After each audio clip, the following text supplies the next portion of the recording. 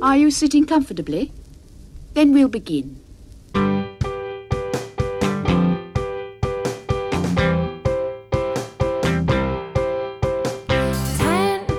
minutes left. Yeah, but there's still some time. It's not the final score. We need more than the numbers we're given. Show us you live and breathe the game. You're more than a name. That's what we came for. We can bring you more than the score. Every story. Let's take this thing off of the field into the real world, away from the numbers, away from the numbers. Hey everybody, and welcome to another episode of There's Still Time, the AFTN Soccer Show, broadcasting on CITR Radio 101.9 FM from the unceded Musqueam Territory at the University of beautiful British Columbia. I'm Michael McCall.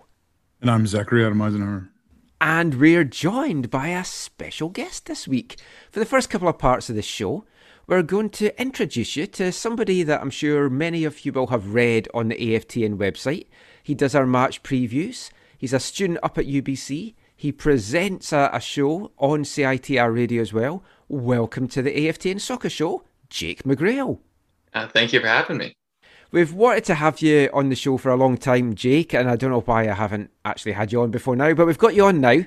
You're going to be with us for the first couple of parts as we chat MLS, but for anyone that is unfamiliar with your work and who you are, just tell the listeners a little bit about yourself. All right. Well, I'm a student at the university, as you call it, of beautiful British Columbia. I'm in my fourth year English major. I am part of the sports collective at CITR Radio, which covers UBC Thunderbirds athletics specifically. And I've become the coordinator of the collective this school year, which has been a lot of fun, even though the athletics have been canceled. I started writing match previews for the AFTN site back the beginning of the 2018 season, which I had to double check that. It was actually further back than I remember. I would have guessed 2019, but it's been a few years. And I felt I should bring one fun Whitecaps related fact to the table. So I was one of the younger people who carried the flags onto the field for the home playoff match against Portland back in 2015. So that was the one time that I was actually on the pitch at BC Place. That was a game we all remember, but not for the right reasons. But you at least remember it for some positive reasons. Yeah, so that was the best part of the night for me. We had a tifo that night. That was meaningful to me because we made it with the players' wives. But yeah, you're right. That was the 2-0 loss after the goalless draw away in Portland where Gershon Kofi played the 10. Yeah, that was Kikuta's injury game, and yeah. But yeah, that's a lovely memory to have from that. I never got to do anything like that as a kid or a youth, and it's like I kind of wish I had. It would have been just something to look back on and go, oh, that'd been fantastic. I mean, that's one thing the Whitecaps do really well, I think, is like integrate kids and stuff into the community and do all that stuff. But I mean, we've got you on the show in a week where there hasn't actually been much Whitecap stuff to talk about. So, yeah, we thought, who is good at having shows when there's not a lot to talk about? The guy that's doing all the college stuff when there's not much to talk about. So let's get Jake on the show for this. But there is some stuff in Whitecaps land that we're going to talk about. We're going to talk a little bit about MLS stuff in general. Next part, we're going to focus a bit on Montreal because they've been very, very busy this off-season, and there's a lot of things happening out east with that. But for this part, we're going to kick things off with the Whitecaps. Before doing this show, I went on the Whitecaps website and I was curious because I thought it seems an even quieter week than usual. I wanted to know how many news stories were actually on the official Whitecaps site this week. 7. In the last 7 days since we did the show, there's been 7 news stories. Out of those, 1 is on the Canadian women's national team, 1 was on the MLS transfer window dates, and one was a Black History Month video with Theo Bair that was excellent. Then there was 2 stories on the new Chief Revenue Officer, and very little on the actual team, which is unsurprising because very little is happening with the actual team just now. But there is a new signing of sorts. He's already known to be at the club, but it's now official that he's signed an MLS deal, and that is first round draft pick Javain Brown, the Jamaican under 21. He's a 21-year-old Jamaican right back. He signed off his own accord in the MLS deal, just to get my old joke in that I have to do with Jamaican players. An MLS deal that's taken him through to club options to 2024. And by all accounts, he is a great prospect. He's been capped at senior level for Jamaica, as we talked about. He's been capped at youth levels for Jamaica. And he had signed a USL deal with Atlanta too. And if the Whitecaps hadn't offered him an MLS deal, he could have just walked and gone and played USL this season. So I think all in all, it's been a good addition. Let's kick things off with Jake as our newbie on the show. It's hard to know much about him because we're only going on videos and what we read and college scouting and stuff like that. I'm genuinely excited by both him and Egbo and what they can offer the team this season. Yeah, I mean, I'm not going to pretend to be an expert on NCAA soccer players, but really the part that stood out for me was I thought it was interesting that both the draft picks they signed, Brown and Egbo, needed international spots. So that must show some level of confidence within the organization that there is something that they're going to be able to get out of the 2 of them, because burning 2 international spots on rookies could be a bit of a gamble if they just don't end up being played at all. It's a huge gamble, and it's something you don't see a lot of clubs doing, especially because of how tight a commodity the international slots are. Probably even more so now with the new young player rule that's coming in, that we'll come to in a little bit as well. But that's a very good point. They both take up international spots. There's now just 1 free slot internationally left on the Whitecaps roster, and you have to think that's going to be going to this number 10 if we ever do get the number 10, Zach. But, I mean, Brown, capped with Jamaica, then came over, went the college route. He does seem a good prospect. It's a guy now that we've got somebody that can challenge Jake Nerwinski. I think Jake has needed that to help maybe take his game to the next level. And I'm pretty sure we're going to see him called on and used early on in this season, I think, with the game's going to be coming thick and fast. Yeah, we've talked a lot in the past about how Jake is a serviceable MLS player, but he is not a top-tier right back in MLS, at least to this point. And yeah, they either need to improve or they need to have other options. And it appears that Brown is going to be that other option, or at least one of them. In terms of, like we've talked about before, and like Jake said, yeah, I'm also not an expert on Brown's NCAA career. Seen some of the highlights and stuff and whatever. But the thing that stands out to me goes back to how we talked about this when they were drafted, of how people should probably have low expectations of draft picks. Now the Whitecaps have signed both of these players, or two of their 4 draft picks. It's really, really interesting, and I wonder how this is going to play out, because again, as you go into the season, I think you have to have low expectations for these players, and it already feels like both of them have quite significant roles to play in the team. And that is shown by the fact that they've signed them before actually being in a camp or being in a preseason or anything like that. So it's got to be one thing. I think one of 2 things is probably going to happen. They're going to look like really good. Like DeSantis and the crew are going to look really good because they signed them early and they got them done and they contribute, or they're going to look maybe a little bit foolish that they signed draft picks so quickly. And then ultimately, I think if it does end up in that latter category, it's just they're gonna use the pandemic to say, hey, we had to build a squad and move forward and all that kind of stuff. But I'm apprehensive about about the signing of both players before they've been with the squad. I think some of what you mentioned with the people looking at them already as these big new additions coming in is just because there really haven't been any other new additions. So when you're looking at how is the team being improved, I believe it's only 4 currently new additions. Those two, Saicedo and then Evan Newton, but a backup goalie isn't really going to be doing much. So if you're looking at who's going to be coming in, doing new stuff, potentially adding more, you have to look at those two. Yeah, but then when you break down those 4, like 3 of them you would think of as being backups, but those 3 backups are all probably, especially Egbo and Newton, going to get considerable minutes if Canada's international players are away and the other guys are away on international duty. But yet to sign them before actually seeing them in the environment and kick a ball, I mean, part of that is you're taking a little bit of the motivation away from them at training camp, just in a small regard, because it's like they've got their deal now. They're not having to play to earn a deal. Obviously, they're playing to earn a place in either the starting 11 or the game day 18 or 20 or whatever it's going to be now. It's unusual. It makes me think, though, are they signing these guys because they know that they're here and they've got them and they're struggling to get other players to come in because of quarantine, because of the pandemic rules and everything that's going on? Are they thinking, look, we just need to get some guys on the roster because we're going to be short of players. These guys are here. Let's get them now. Well, that's what it feels like. And that, again, and we live in the different times, as you would say, Michael.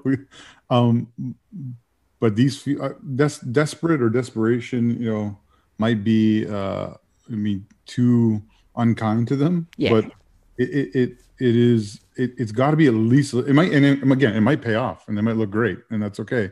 But in the moment, it feels a little awkward.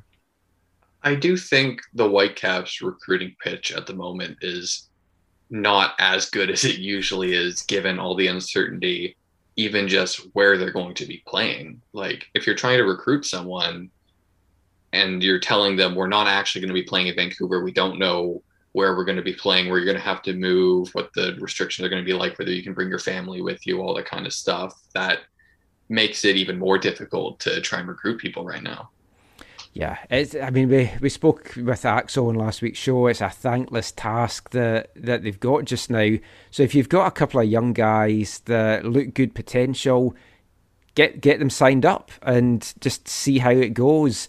You've got a chance to make further additions in the summer. Hopefully by then you'll know if there's going to be any games in Canada and everything like that. Hopefully some more additions will be coming, but I guess we'll have to kind of wait and see about that. There was another addition, though, this week. It was in the front office.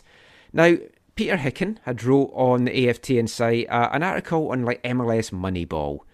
And it looks like the Caps are going all in on that because they've raided the Oakland Athletics baseball team, appointed Wade Martin as Chief Revenue Officer. He'll also kind of play a role in the senior sort of leadership group of the club as well.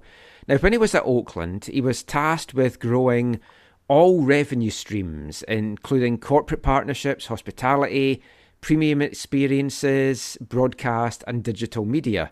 Now, a lot of that just now, if he's tasked with that at Vancouver, that's a tough thing to come to a new gig when you can't get people to come to the stadium and to try and grow revenue.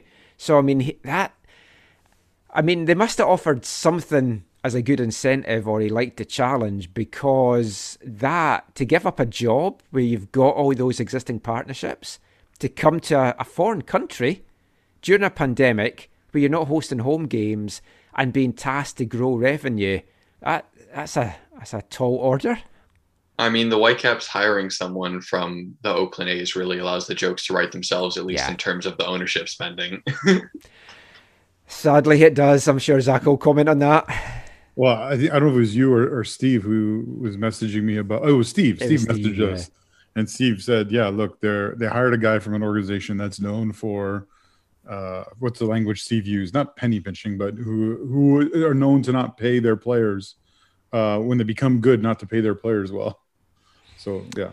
Yeah, but by all accounts, what he did at Oakland was excellent, and he really grew the revenue there, and he had 3 years there, and he did an excellent job. So excited to see what he does, really, in terms of corporate partnerships.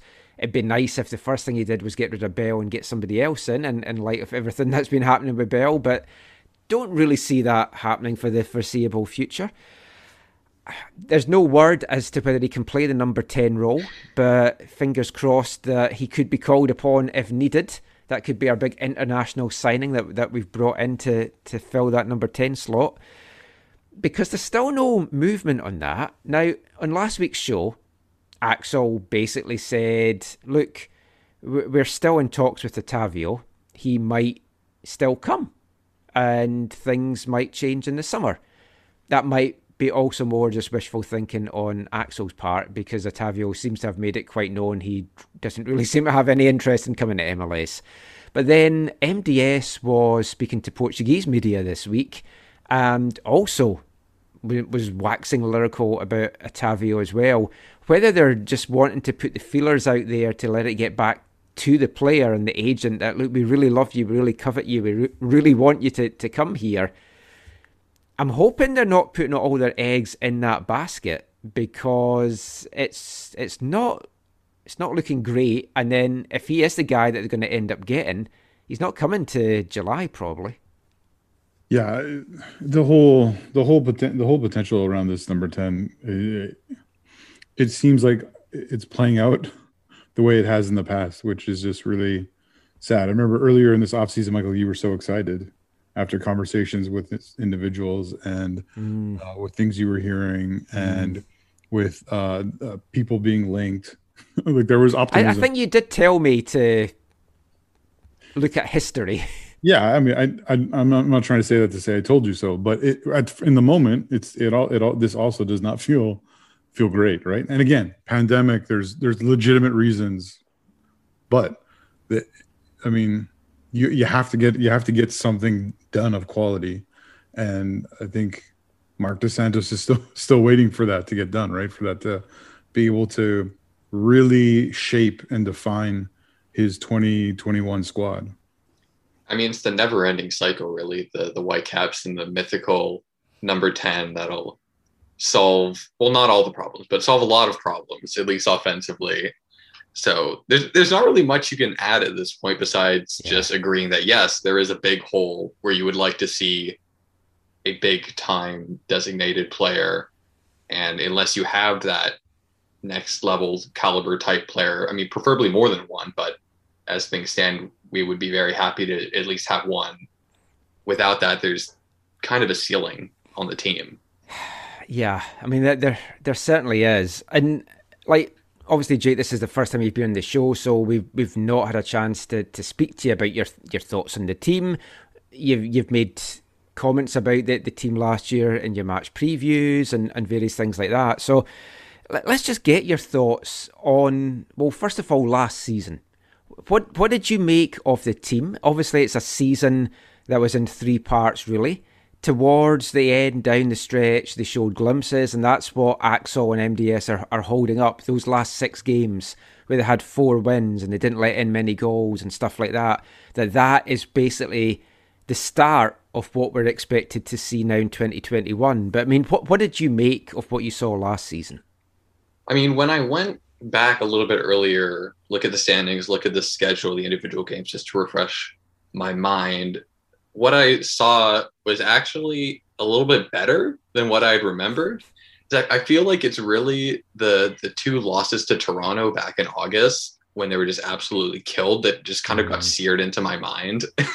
And it never really shook that, because they also had that the run at the start of the US portion of the final schedule where they were also just getting waxed by like LAFC, Seattle, which then led into the run of improved form. But it's hard to shake that stuff, like considering how similar it was to 2019 as well, in the super rough summer that the club went through then. But I mean, I guess you can hold on to the improvement they showed at the end of the season. I'm not sure how much of that is transferable over and how likely it is to revert back into what it was like earlier in the season last year.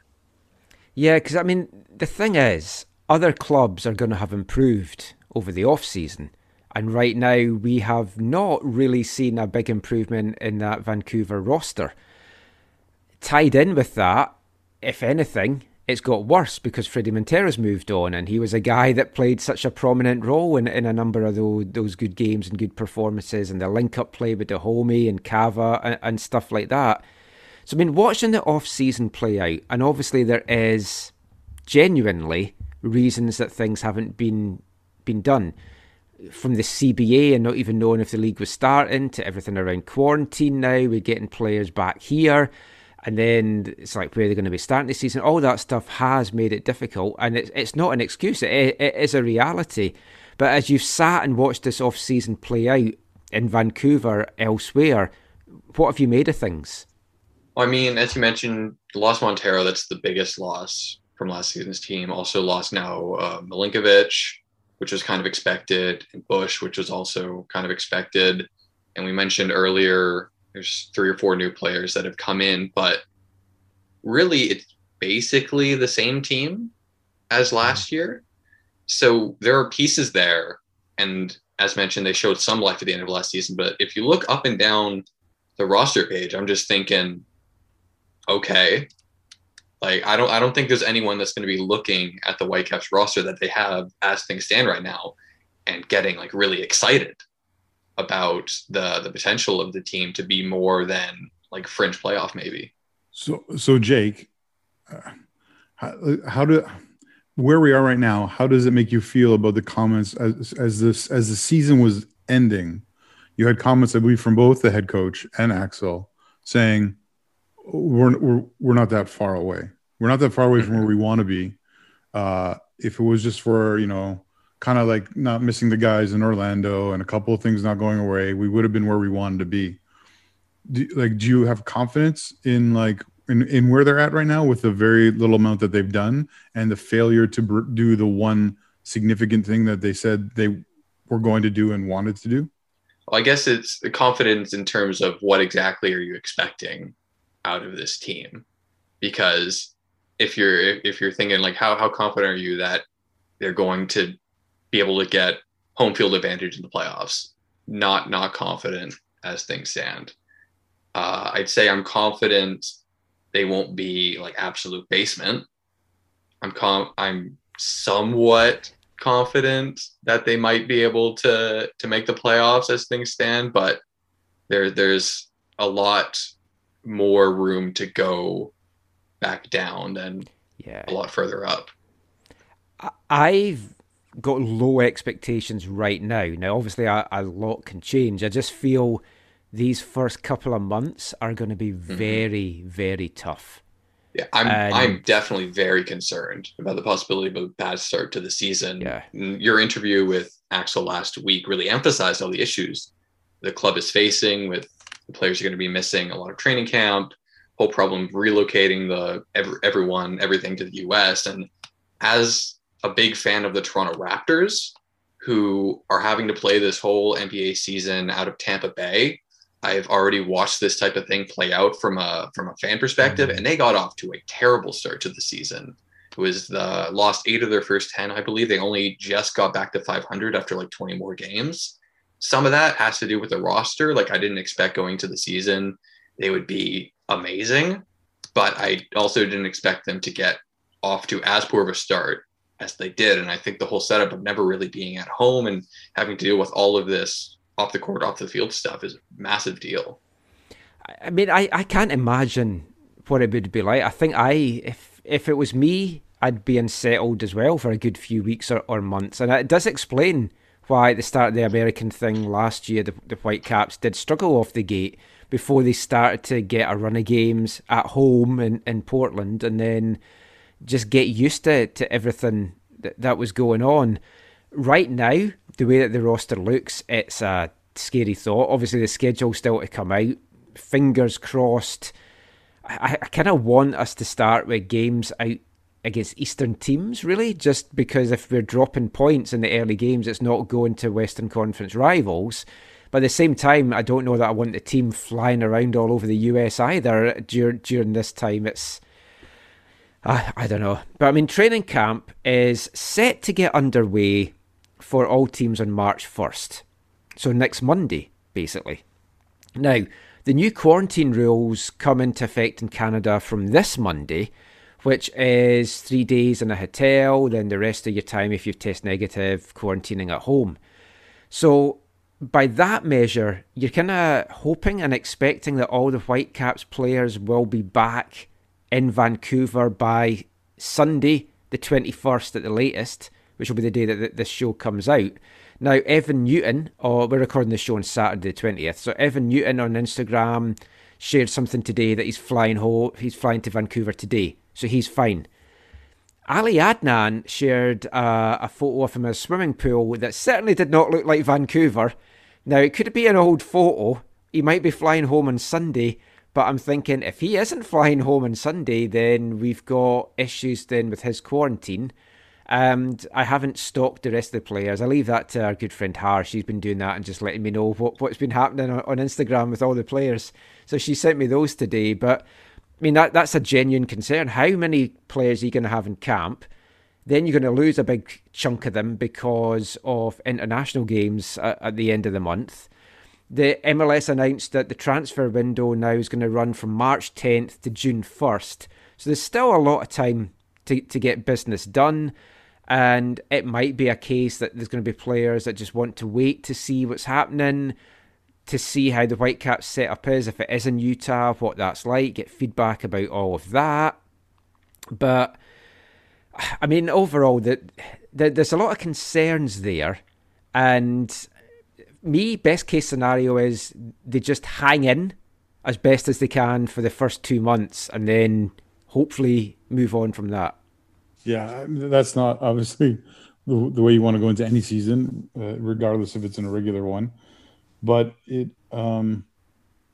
also doesn't seem like that sits well like with the roster. You know what I mean? It's not like it doesn't feel like they're gonna be able to do that. The flip side of the coin, the maybe more positive perspective is MLS is a league that we've seen a number of teams over the years do that. Have a really, really poor beginning, and then go out and do well, get a good playoff seed, even home advantage, and win things. Seattle's done it a few times. I was going to say, Michael's favorite team to celebrate with is known for doing that. So, but I can't. It's hard to imagine Vancouver doing that. One thing which could shake up a number of teams, we'll just finish this part with just a little chat about this, is the MLS young player rule, which in typical MLS fashion hasn't been finalised yet, as we're like 5 or 6 weeks away from the start of the season. Sam Stejskal on The Athletic had an interesting breakdown of it. And this is just things that sources at club have told him. So none of this is 100% official, but a number of clubs are confirming that this is likely what it's going to be, with the caveat that things could still change over the next 6 weeks. This young player rule that's coming in, it does seem to be the next big important rule in MLS. You had the designated player rule that came in after Beckham. Then there's the whole TAM and then even GAM stuff, but basically the TAM stuff, the TAM player, that was probably the next big thing. And then this is taking it to the next level to try and attract young talent to the league with a view of selling it on, making lots of money, etc., etc. What the Whitecaps are always talking about, what they want to do. Brief breakdown of what the young player rule is. Players still have to be under the age of 23 at the end of their first season in the league. So you can't sign a 22-year-old that's going to turn 23 during the season. If they stay in the league until they're 25, they will keep this young player's tag. So they'll be allowed to be classed as a young player if they're in the league for, say, 3 seasons or whatever. Salary-wise, it could range from anything from, the feeling is the lower end will be 150 to 200,000, but with a ceiling of 612,500. That will be their maximum salary. I've got a feeling. Now, this is where things get a little weird. Who can clubs sign? So, if clubs currently have 3 designated players over the age of 23, they're only allowed to add 1 young player signing. If clubs have a designated player under the age of 23, they can have 3 young player signings. Clubs, though, can buy down their designated players using TAM to get them off the designated player rule so that they can then add extra young players. Now, if you look at the Whitecaps, we've only got 2 designated players right now, but assuming the third comes in, the number 10, you have to think he's going to be over the age of 23. So that would be 3 designated players over the age of 23. So if the Caps don't buy any of them down with TAM, then you've got the problem of they can only have 1 young player, which might be size 0 for all we know, because we're not 100% sure what he's fitting into. So right now they've got Kava, who's 28, 53-year-old Ali Adnan, and then however old the number 10 player is. Homegrowns and draft picks can also sign to a young player deal, and current players can be grandfathered to kind of fit it if you've got a talented young player under the age of 23. I think it was MDS, when I spoke to him a few weeks back, said, if you look around the league though, how many actual young players are performing? You've got Rossi and maybe 1 or 2 others, but on the whole, these aren't the guys that's your top performers in the league. And then I broke it down, and you look at the top goal scorers and the top assist getters, and they're all in the like high 20s, low 30 age range. I think this is likely to affect how clubs now sign designated players. So they're either going to go big on the older guys, TFC kind of route, I guess, and go with that and just settle with 1 young designated player or 1 young player, whatever you want to call this. Or you might have clubs like the Whitecaps that are trying to put all their eggs in the young player basket and try and get all this young talent in the hope that one of them kind of rises to the occasion. Now, that's a lot of info I've just put out there for us to quickly unpack, but let's start with Jake. Well, MLS just continues to outdo itself, really. Yeah, I mean, as I explained that, I'm thinking, man, I'm making this sound really complicated. Is it really complicated? No, it is really complicated. I mean, obviously, it might be a little less complicated once they actually get a full deal with this thing hammered out, but it's very funny how many exceptions they're trying to cram in without fundamentally changing the whole salary cap structure, which I guess I get, but as the rate things are going, at a certain point, how many more things can you add before you just have to fully revamp, which would end up probably in a labor dispute. And luckily we don't have many of those in MLS. There's never been one in their 32 years come 2027. But no, and that's very true. It's like the whole salary structure, it feels it needs blown up, and you're bringing this in, which is a bit convoluted in places. It has the feeling, Zach, of them saying, what would the LA Galaxy like in this case? Let's write the new rule around what the Galaxy would do. Yeah, maybe too. I mean, yeah, they're known for crafting rules based on certain clubs' needs, for sure. But it also feels like this is also, in some sense, catering to 2 things. One, clubs that don't want to spend on what I would call actual designated players, like over 1.5 million players. But it also, I think, plays into the fact that they know that one of the things that make them sustainable and meaningful for owners is to discover young talent that they can sell on for good value. And so that's what I see in this the most, is those 2 things. It allows you to, show your supporters that you have ambition by signing these new young DPs, essentially. And at the same time, you make the league better off by mining the earth for young, talented players that you can make profit on. I did think I did think one thing you said, Michael, was pretty interesting about the average or the range of ages of people who actually contribute at a high level in MLS. Because theoretically, you could have 4 21 or 22-year-olds in filling these young player slots combined with the regular designated players. But how many teams are actually going to be spending that money on 3 or 4 21 and 22-year-olds and throwing them all out there in the starting lineup and be like, just go get it? It's a gamble.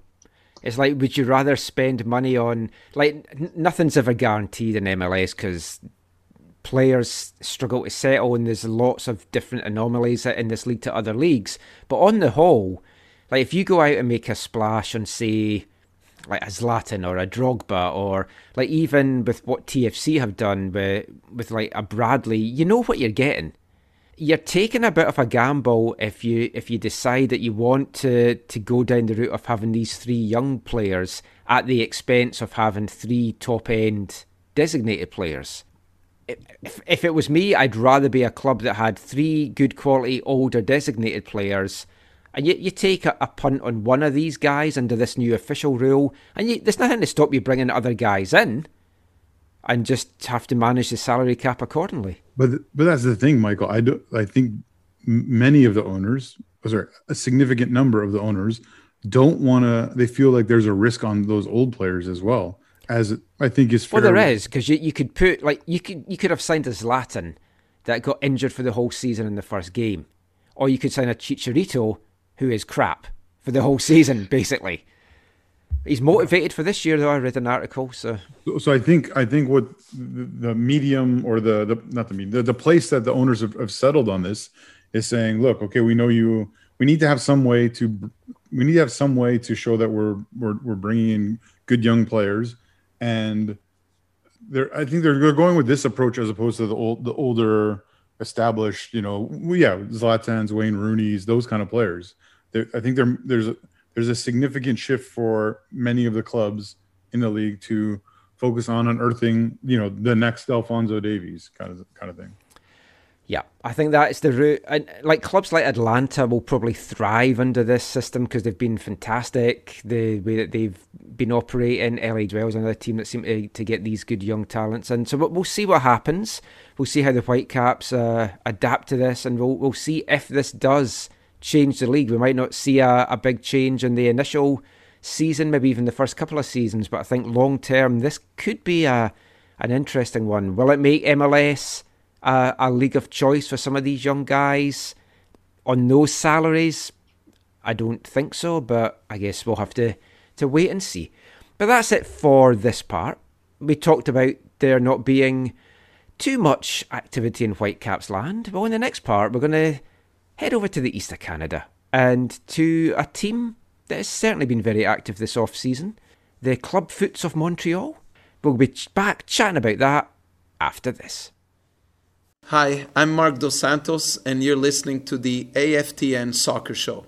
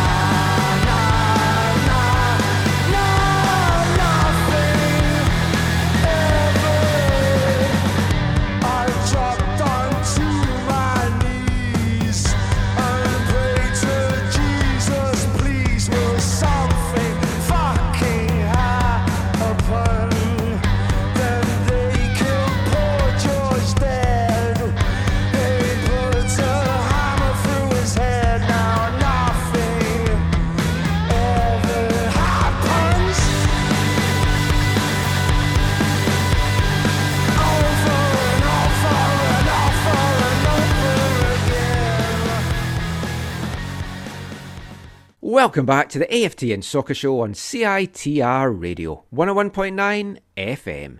And kicking off this part is a former Artist of the Month, English band Idols, with a song from their debut album, 2017's Brutalism. That was a song called Exeter. Has the lyrics, will something happen? Will something ever happen? And I think that's maybe what we're feeling a little bit about with the Whitecaps' search for a number 10 just now.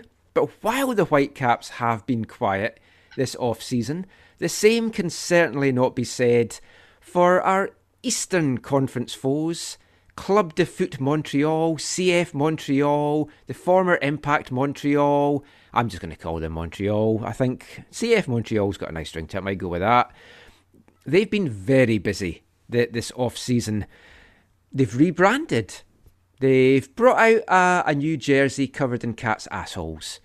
They've signed 11 players this off-season. They've added some other loan signings, 2 other loan signings this year alone, 2 others at the end of last year, although renewing loans in that case. They might be about to lose their head coach to an English Championship side just before the season starts.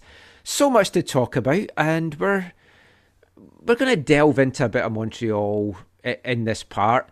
I'm wanting to kind of do a bit more coverage of some of the non-Whitecaps teams this season. I'm going to jump on a lot more conference calls and just have some parts dedicated to other teams just to kind of expand the knowledge, expand the coverage that we're doing.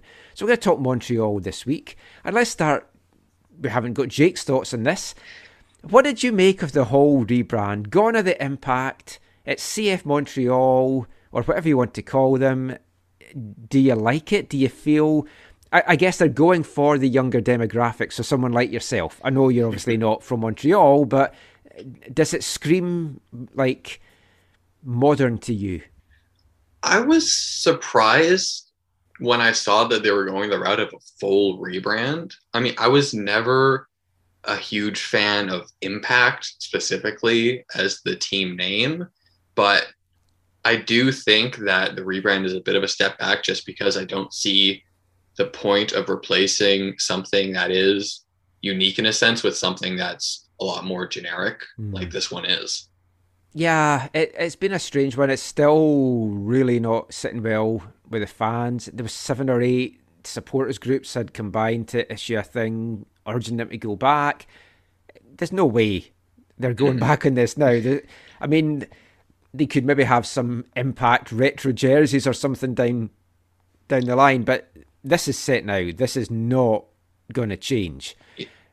In your first question, when you asked me, like, do you think this is more of a modern look? I don't know if that's something that like should be the most desired thing, at least here for Montreal, for Vancouver, whatever. Like, I feel like MLS specifically just has to embrace the weirdness that comes with the league in a way, with the way it's set up. We've mentioned all the convoluted roster rules, the fact that we're in North America, and there's that North American sports culture that's just naturally baked into most people here. The fact that you can never point to an MLS match, you'll never be able to point to an MLS match and say, this is the most polished, top quality soccer that you can find on TV, just because you're never going to be able to compete with other leagues in the world directly in that regard. So I feel like the teams need to embrace being MLS teams. And I think that the unique team names are part of that identity of who the league is and who the teams are. That's actually spot on, because like when I speak to friends back in Scotland, a lot of them that have interest in MLS, and there's not many because some of them just can't be bothered with it, mainly because of times and things as well. But the games are all shown on Sky Sports, and there is good coverage over there, and with big name players coming over, English players coming over, stuff like that, it gets a lot more attention now. But they love the uniqueness, they love the weirdness. Some of the really old MLS jerseys, we've been talking about this on our WhatsApp chat that I've got with East Fife fans. They love that weirdness of it. They like the uniqueness, the different names. It feels like a foreign league, but in a nice way. And I think then people here try to cater too much to be accepted in Europe. It's like, oh, we want to be taken seriously because they still think that we're a joke and various things like that. So we're going to try and drop the names. And if you look at the teams that's come in, Atlanta United, FC Cincinnati, Austin, like things like that, they're just going for just plain names, really. And I don't. Yeah, embrace it. I think that's what they should do. Did you get a chance to look at the new kit at all? And if you did, what did you make of it? I mean, I think it's just pretty much like a safe play, really. Not very offensive, not anything special. I'm not as much of a fan of plain solid colored jerseys in general, but you could do worse than black with blue trim. I think I would have liked it more personally if the main color was more of a blue, even if it was a darker blue as opposed to the black or gray. But really, the whole thing is just like, okay. Yeah, I love a black kit. I've got to say that, but blue is what I associate with Montreal, and I guess they're veering a little bit away from that now, Zach, as well, with going with that black kit. I mean, what did you make of it? It's not horrible, but it doesn't.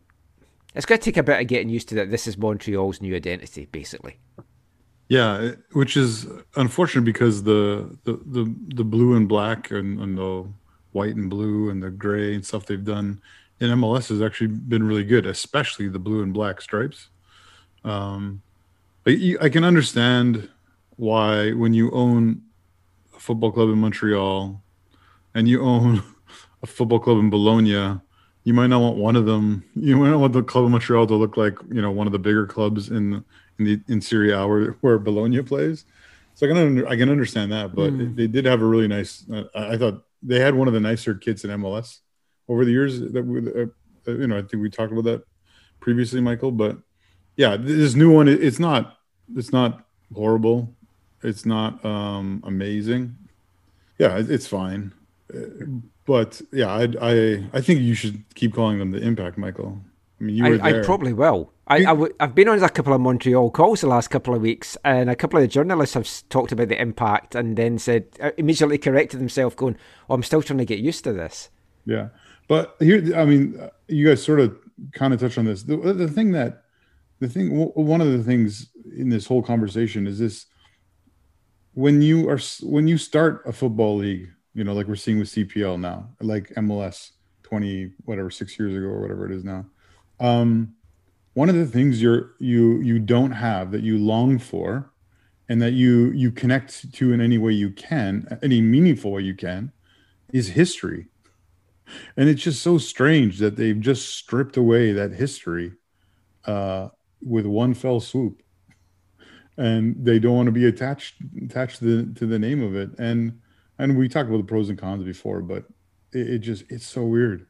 It is so weird. And yeah, I've been in touch. Like the supporters in Montreal have been in touch. One of the guys who founded the Ultras has reached out and said, "Hey, will you support our thing? Can we put your guys' name on this thing?" And we were like, "Yeah, heck yeah.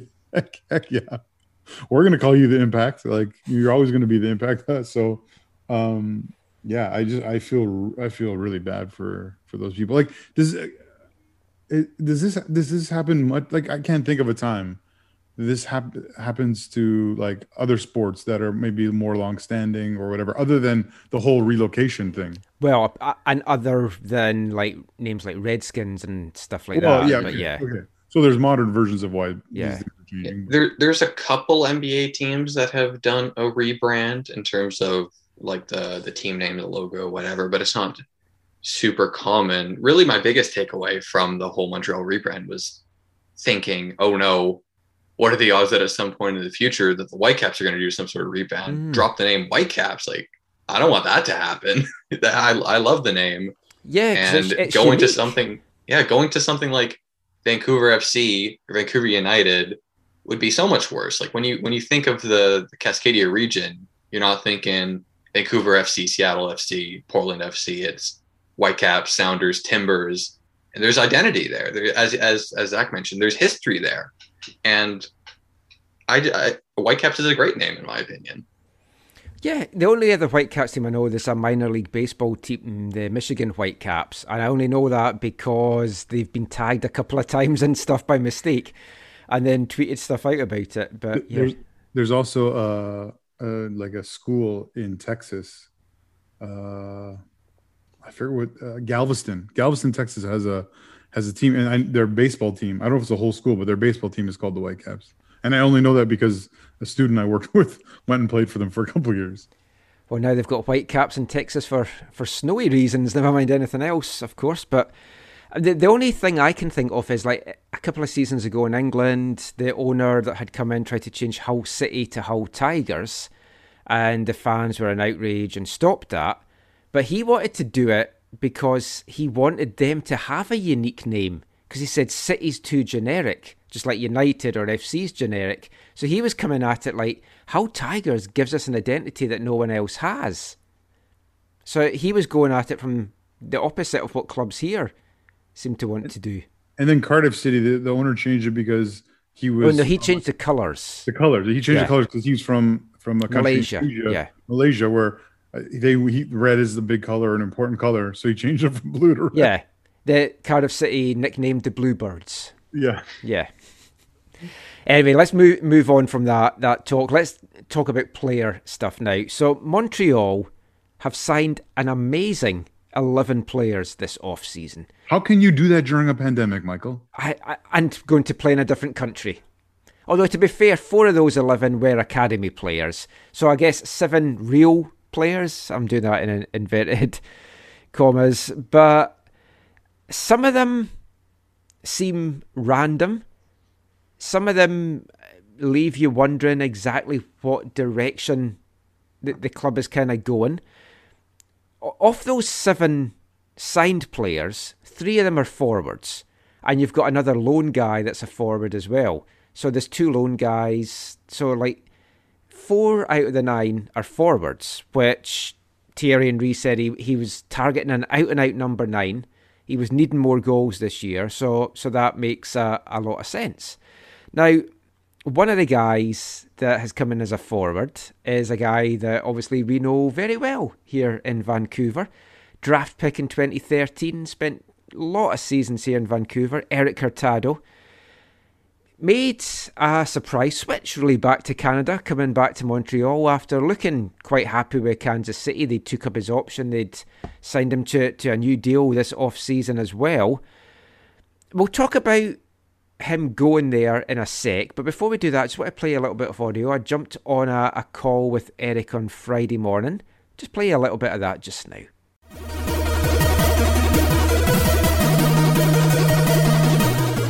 I know these things are out of your control as a pro athlete, but you had a good season in Kansas City. I'm sure you thought you were coming back. You scored a spectacular goal. It's considered the goal of the season, maybe the goal of franchise history. Can you just explain to us, please, as best as you can, just what went down? Why are you not in Kansas City anymore, do you believe? I don't know. Only the big man up top knows why. I guess there was some miscommunication between us, but whatever it was, that's behind me, and it led me to Montreal, and I'm super excited to be a part of the club and super excited to get started. Can you just give me a timeline of how this came together? Correct me if I'm wrong, but it sounds like, as far as I can tell, you said goodbye to Kansas City just like relatively a few days ago on Instagram, and it seems like this came together very quickly. Can you just take us through the process of it, please? Yeah, I had to give a shout out to KC because ever since I got to KC, they showed me love, and you know it was a good team to be a part of. So I just wanted to say my farewells. But I didn't know where I was going yet, and I didn't know if the doors were for sure shut with Kansas City. And so once I was able to sign that contract with Montreal, then the doors were shut. So I was able to bid my farewell. And so that's what that was about. It just happened. It happened over the last week and a half. Eric, you're used to life in Canada, but obviously this season there's still a lot of unknowns as to where all the Canadian teams are going to be based and stuff like that. Is your plan to move your family to Montreal right away? Or are you just going to wait to see how it lies? And how is your French? My French is okay. Je m'appelle Eric. That's all I really know. But my plan is to wait and see what the team comes up with. I don't know where we're going to be based yet. So right now my family's just going to be put on hold right now. They're going to be staying with our family right now. until we know what's going on. And then if we are going to be up in Montreal, then yes, they will come up to Montreal with me. We're actually in the process right now of applying for my son's passport. So once he gets that passport, then they'll be able to come up and be with me for the time being. It's been a long time since you came to the league. It's like, I remember you being here in Vancouver 2013, you're going into your 9th season. How do you feel your game has developed in the last 9 years, and what do you think this move to Montreal is going to do to kind of help take your game then to the next level? I feel like during the games, I'm able to control myself a little more, control my body. I feel like my first touch and my awareness has gotten better. My knowledge of the game has gotten better just because I've been around it for so long at a top level. And I'm very excited to bring that and my knowledge to Montreal and what I've learned in Kansas City, bring that to Montreal as well. And I feel like I found myself a little bit in Kansas City when I lost myself in Vancouver. So I feel like I'm in a really good place right now, mentally, physically, and I feel like it'll be a good fit for me. First time in the Eastern Conference. As you know, Montreal has a very young team this year. First of all, did you have the chance to talk with Thierry Henry? You know, there's a lot of rumor surrounding the coach right now. And maybe what type of, you know that you're going to be a veteran this year. Do you want to be like a mentor for all those youngsters? Thank you. I have not got a chance to talk with the coach yet, with Thierry. And I don't know anything about any rumors about him. I'm really looking forward to getting up there and meeting him and working with him. You know, I grew up watching him, and I think it's going to be a really good experience and I'm going to get a lot of knowledge from him. Yeah, I mean, I'm a vet now. It's weird to think like that. You know, the time flies by, but I'd like to think of myself as an older vet, as a mentor that can, you know, guide the youngsters on how to be and where to go and how to handle situations on the field and off the field. You know, I'm still learning too. It's a process, but I'm excited to whatever role I'll have on the team. I'm excited for it, and I'm just going to try and bring positivity and creativity and hard work to the team. This team last year was quite thin at forward, and in the offseason, we did see a few players coming in. Given that there's a lot of new faces up top, do you feel like there's an opportunity for you to make an impact and grab a good chunk of minutes for this team? I hope so. I feel like it's always good to have players in a good amount of players in a position to make it competitive. And yeah, I mean, like you said, there's a lot of fresh faces on the team right now. So maybe the spot is up for grabs right now. So I'm just going to come in preseason and I'm going to do what I do, work as hard as I can. And if I'm called to be that starter, then you know, I'm going to give 100%. If I'm called to be on the bench, then I'm going to work my butt off to get to that starting position.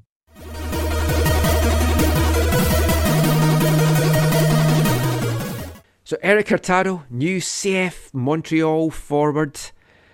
If you look at his journey from Whitecaps rookie to now, and I asked him in the chat there, like how he feels his game's grown, and he just feels he's a more all-round player now, and his control's a lot better, which I think it is, because that was something he was criticised here for a lot.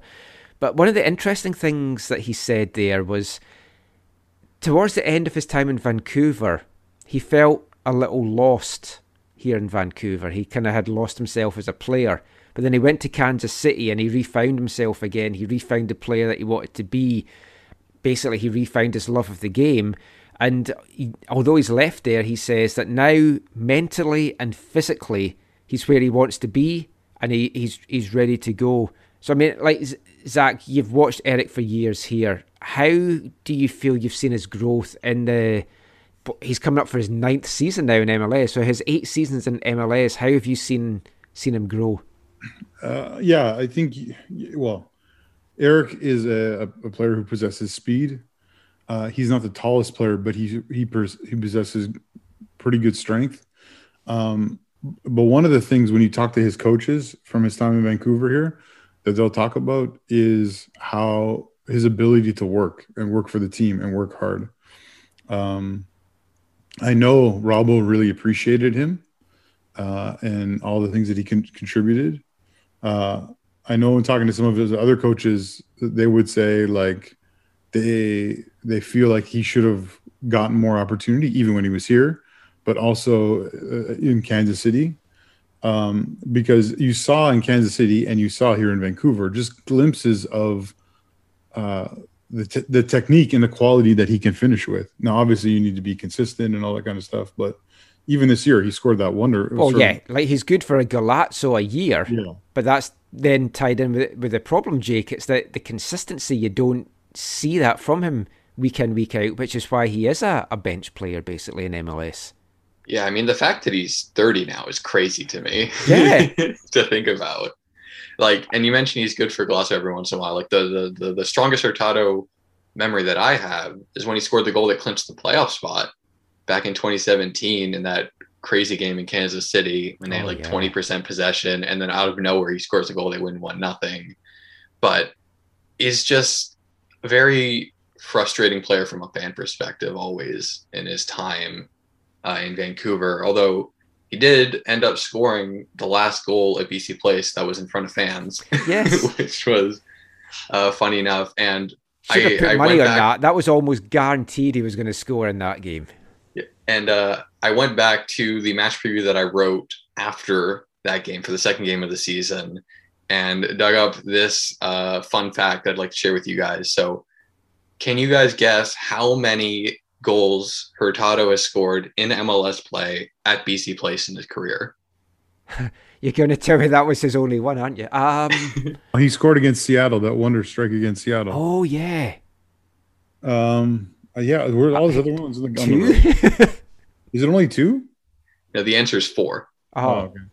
And one of them was against the Whitecaps. yeah, if we come back with Montreal and do that at some game here as well, but it makes sense. You're motivated against your former team. The interesting thing is I can't remember. I spoke to him and Johnny Russell, Kansas City training before that home opener, and I can't remember who I spoke to first and who I spoke to last, but he was one of the last players I actually physically saw, and actually spoke to, which is kind of a weird thing. But whenever you speak to him, usually he's not very forthcoming with his answers. I didn't use the interview I did with him because I asked him 5 questions and it was like just over a minute. That's how short his answers were. And then he just did a lengthy conference call where he gave really long answers and really thoughtful answers. So I think he has kind of matured and come out of his shell a bit. It's not just that, though, Michael. Part of it is, I think, 2 things. I can't remember if it was media. Like, I think he felt burned by the media a little bit. Yeah, he did. By the media, and it's absolutely with the fan base, with the supporters. He felt underappreciated and like they didn't always maybe support him. Yeah, I think at BC, I don't know if he got booed or whatever it was, but I just remember there was a bit of a dark time for him. I remember talking to him at training. I remember talking to him at the stadium, and he is very he's a very emotive individual. You can tell the mood he's in by his body language usually, and he's not for better or for worse.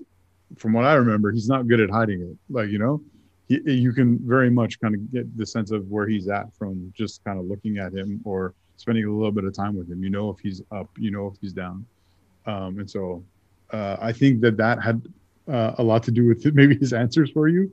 Not just you, but there was others. I know he chose to disengage with fans, especially in Vancouver, on in places like social media, like on Instagram and Twitter. Oh yeah, Whitecap social media was brutal towards him, and I think it was unfair because he worked hard at getting his control and improving his game. And the big thing that surprised me with this, though, Jake, is now obviously you want to play at the top level, which in North America is MLS. But he's gone to Montreal, where he's in a squad where, I'm just having a quick look here. You've got their other new signing who we're about to hear from in a sec, Bjorn Jonsson, 29-year-old who's joined from the K-League. He's an American Norwegian. They signed an 18-year-old Nigerian prospect, Sanusi Ibrahim. They've got Joaquin Torres, 24-year-old Argentine winger on loan from New Old Boys. And then you've got Lassi Lappalainen, whose loan's been extended for this year. Rommel Kyoto, who led the line for last year. And the American Mason Toy. So you're looking at that, and that's a lot of attackers. So Eric's going in there, and you have to think Eric's going to now be a bench player in Montreal. So why has he chosen to maybe do that as opposed to dropping down to USL, where he would probably be a starter week in, week out? Well, as mentioned, he's 30. So I feel like if you're dropping down to the USL despite having MLS offers on the table, like he obviously did, then it would likely be for a bid to do well there and then be able to bounce back up to a bigger MLS opportunity. But if you're already at the point where he is in his career, he might not be as interested in doing that, possibly. Well, interestingly, there was always loads of rumours, which the club denied, that he had refused to play for WFC2 because he was the guy that wasn't even featuring in the game day 18. So you're like, well, why is he not playing USL?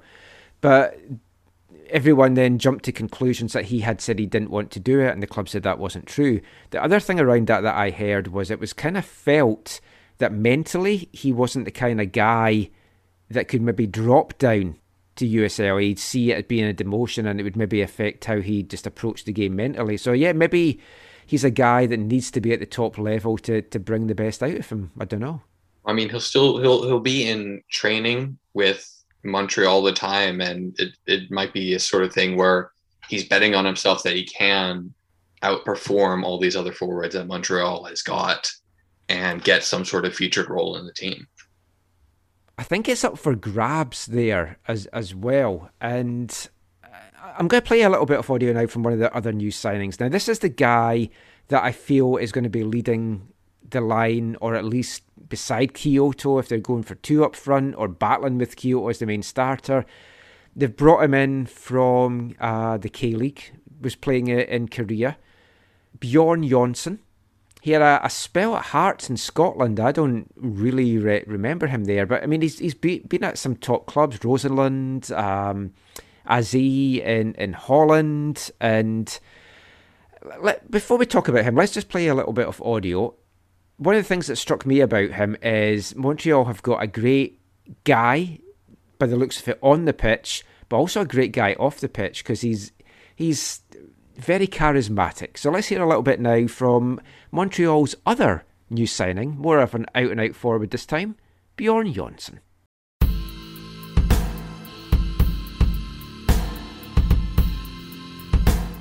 Can you just talk about how often you've moved around? I think you've played for 8 teams in 8 countries, and you know, so just your reaction now about coming to yet one more country and one more team, please. Obviously, my career has been moving around a lot. I've changed different sceneries, different teams, different cultures. Asia now, For me, it's just been an amazing experience. Obviously, I was born in New York. I was raised in North Carolina to my dad. And, when I got the opportunity to go to Norway to play in Europe, I had the passport, so it was really easy for me to do it. I just really wanted to try to, I could have gone to university and played at UNC or Syracuse or something like that, and maybe try to get into the MLS by that way.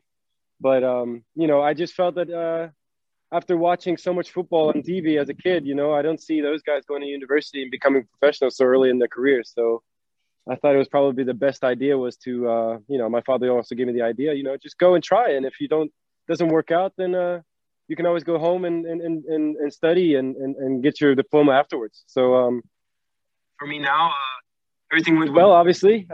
Changing so many teams concerning that, I think, every year I played well. I was a striker. So as a striker, as you may know, when you play good, you score goals, you get bought by another team or another team wants you. And maybe your team can't pay the salary that you want. Or, there's so many different factors to me moving each team. For example, I'll give you just a couple examples. In Portugal, I was making crap money and, I was playing fantastic. And, Benfica wanted me at that moment. Sporting gave me a trial. And, I was just really feeling good about my soccer. I thought, I was getting better than what my team was. So I had to move. And, yeah, obviously the Bulgarians gave me a huge contract that I couldn't say no to. And at that moment, at your young age, maybe it wasn't the best decision, or maybe it was. I don't know. Obviously, my career went well afterwards. So I think that thanks to them, I got the opportunity to play in the first division in Litex, and there I just kept flying forward. Yeah, from Montreal, I really think that after so many places that me and my wife have talked about it a lot lately in the last couple of years, we decided to go to Asia, and couldn't say no to that opportunity and the contract they offered me. A team that was going to be in contention for the league and for the cup and for the Champions League. I mean, we were basically 2 or 3 kicks away from having a treble. So I mean, I got a red card at the second to last game. I mean, that was bad luck, and the small stuff like that. I mean, we could have had a trouble in the last year. So, winning the Champions League, that's a dream come true, whether it's in Asia or any place in Europe. So, for me, I'm just very proud to have played at so many clubs and so many fantastic clubs like Rosenborg, Hearts, AZ, ADO. These are big clubs in Europe. So now we felt that it was the best for now. We're having a baby soon. So, the best for us was to maybe settle down and try to focus on a 3-year contract, trying to be at a place for 3 years. Or even more, I can play well and decide to stay for 5-6 years, like Piatti. I mean, that's the idea. The idea for me is to come to Montreal and push myself into the team and make sure that I'm indispensable and that I'm a player that the club needs and the club wants me to stay. So that's the motive right now, and that's what I'm pushing for, and that's what we're striving for, me and my wife. And I mean, let's hope that it goes that way. I was wondering, what's your situation right now with the Norwegian national team? Obviously, the pandemic threw a wrench into any plans that anybody had, but do you feel that a move to MLS can maybe help you in that sense to stay on the radar for the national team? And I was wondering as well, has anyone given you any privileged insight into how MLS has evolved since you left the U.S.? I mean, Kim Ki-hee jumps to mind because I think you played with him in South Korea. Yeah. Or anyone else do that for you? Obviously, I just talked to Ki-hee about this, like not even 2 months ago, before the Champions League, or 3 months ago before the Champions League. I told him, look, he had an offer actually from an MLS team. I don't know what it was, so I can't really tell you that. But he told me, yeah, the MLS is calling again. It's really important for him. He had a fantastic year, obviously, winning the MLS Cup. So he obviously has great memories. Not a player who lost every game. So yeah, he just told me that right now the continuity of all the teams playing well and doing better every year and getting better players every year. And, I obviously follow as well. So, small things like MLS is back and extra time. I watch those podcasts. I follow the MLS. So yeah, many people might not remember me because I've played so long, but the people from North Carolina, they know who I am. So they know that I've always thought about maybe coming back to MLS. I didn't know if it was going to be now or at the last year of my career. I didn't know. So obviously I just got the opportunity. Thank you to Olivier and thank you to Montreal as well. Right now, for me, the national team is second fiddle for me right now. Right now, I'm really focused on my club football. I had that opportunity to play for the national team. I was really excited to represent my country. Obviously, I went to Asia right in the moment that Haaland got the big explosion of scoring goals for Dortmund and Salzburg. So yeah, I mean, at the moment, I know that coming out of Asia, finally coming to a place that's renowned for its football again in MLS, being a good league now. There's obviously Norwegians who have played there, Diamande, Adama, and, obviously Jurgen, who plays in Philadelphia. It's, the players are playing there. So I know that people are watching us, and while playing in the MLS, that will be as well. But that's not my main focus. My main focus is to be focused on the club football, because I already have my credentials in the national team. And if they call me, they call me. If they don't, I'm not going to be crying at home. I know that the most important right now is the club, and the club right now is also the most important for me and my wife. So, that's how it is. And that's how I am in my career right now. If I get called, I get called. That's how it is. You're coming in, striker. This team didn't have a target man for a while. I'm not going to say who was the last target man. I don't want to put that pressure on you, but it's coming in and making an impact right away as a target man this team didn't have for a while. On your mind coming into training camp? And obviously, I know who it is. It's Drogba, one of my favorite strikers of all time. So obviously, that was also helpful knowing that Piatti and Drogba are players that I'm coming after. So I know the pressure of playing in a team, and that's what you live for. That's what you play football for. Is to have pressure, to be able to look at some statistics and say, look, hey, I can maybe catch Drogba, I can maybe catch Piatti, I can maybe do this kind of things. But my first really reaction is I want to learn from Henry. One of also my idols as well. One of my idols as well is Ibrahimovic, who played in MLS a couple of years ago. And, these kind of players, you watch their videos and you watch what they've done. And you try to emulate that or learn from those kind of people. And now I have the opportunity to learn from one of the three. Well, I can't say no to those kind of opportunities. So for me right now, the most important is getting to pre-camp, winning my place, because I know that Olivia bring me to the club and that Henry wants a certain kind of players. And if I'm not in that kind of idea or conversation, then I need to win my place. So in that perspective, I know that I'm coming to win my place. I'm from ground zero all over again, like every year I have in my career. And I'm excited. I mean, I'm really excited. I am 29. I'm not old, but I'm not young. So I know that I have the experience of what I've learned before. Obviously, I need to learn some French and go from there. I think that, my opportunity to play is very high.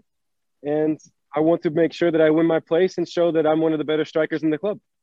You touched on it there. You're coming to a club as a striker where you've got a legendary striker in charge in Thierry Henry. What are you hoping that he can help bring out of your game? You're 29, you're obviously a seasoned player. What do you feel he can bring your game to the next level? What do you still feel you need to work on?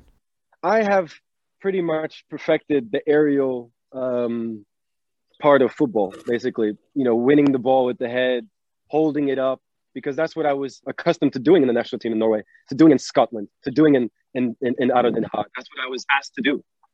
Now I might be asked to do something else. So to have an all-around game, the best person to learn from is someone who was absolutely amazing with his feet. So having Henry as a coach or a trainer is probably the best thing that could help take that next step, because as a top player, most of our primes are later in our career. So if I'm learning now in my 29th year, maybe in my 30th year, next year, I'm a totally new player that has the whole package. So I want to be able to make sure that I know that I need to learn. I'm coming knowing that I need to learn. I'm not coming knowing that I know everything. I don't know everything. Henry knows much more than I do. So I know that learning from him can help my game and help the team. So the most that I can do is ask him for help and ask him what I can do to win my place in the team and what he needs me to do. And from there, I can be very straightforward and say, look, yes, I can do that. Or those are limitations that I can't do. And that's it. It's a conversation, really. It's more knowing your place. As a young player, you can learn so many different things over a course of 5 to 4 years, 5, 6 years. Montreal bring me in because they know that I'm a seasoned player and that they can count on me right now. So I hope that I can learn in this preseason some small little tricks that I can use in the games that will help me get my statistics and my assist and goals ratios higher for when the season comes.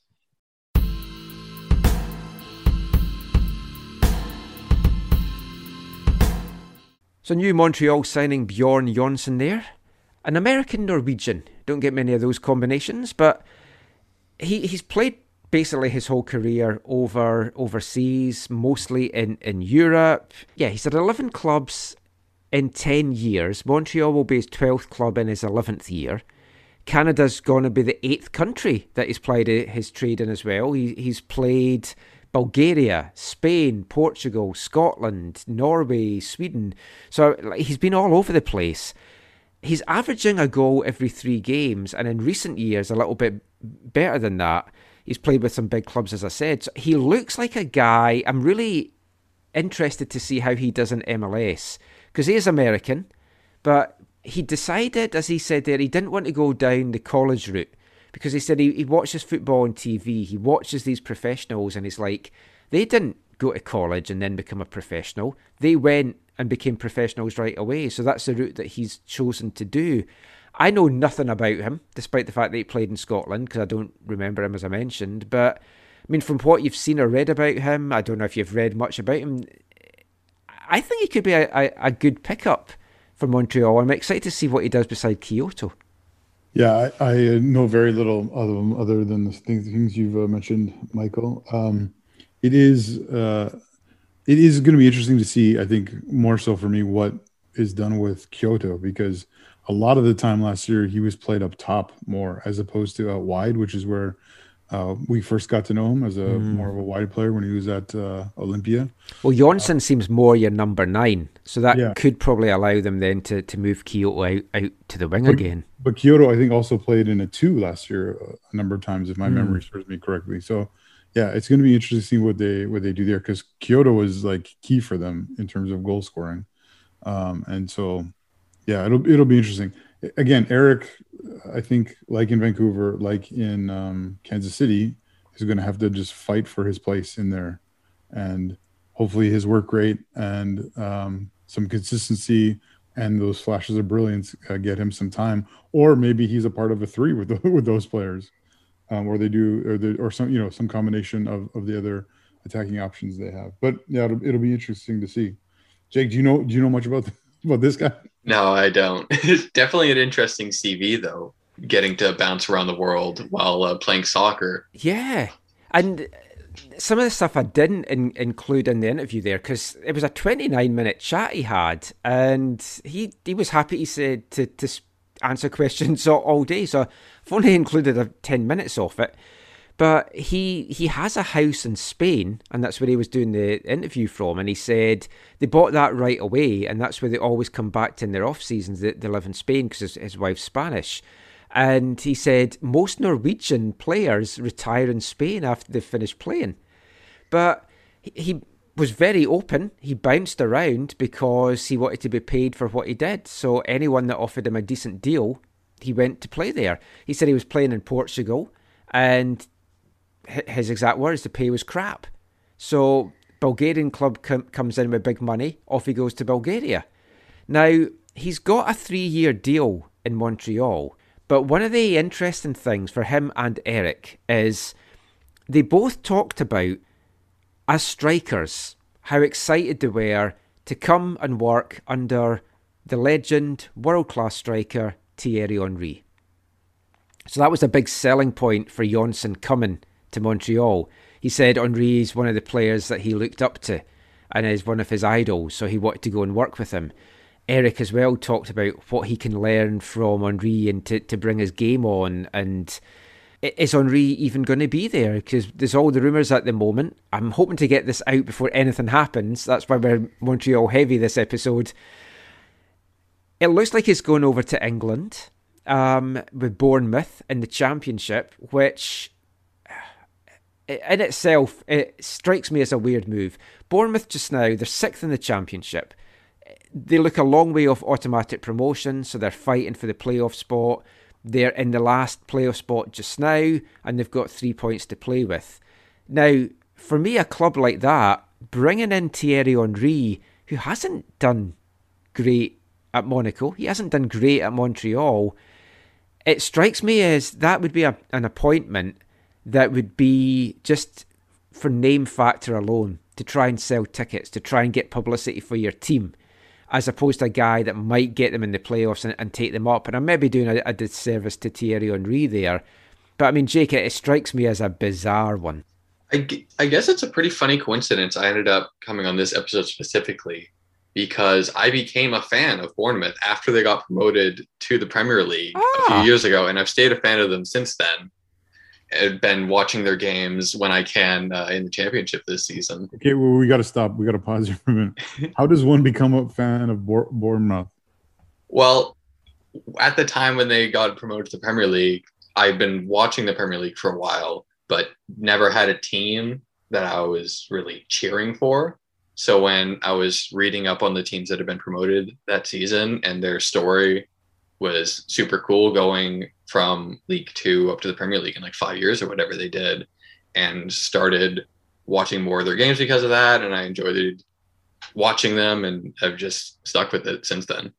Yeah, I've got to admit, when they got promoted, they were the team I was rooting for as well, outside of West Ham, because it's like a small provincial team doing this. They nearly went bust seasons before. I've got a documentary. Actually, I don't know if you've seen this, Jake. There's a documentary about Bournemouth from bust to to think it's like fascinating. And like Brighton's the same. They're another club that nearly dropped out the Football League and now punching above their weight. But I've got an article up here from Saturday from Sky Sports.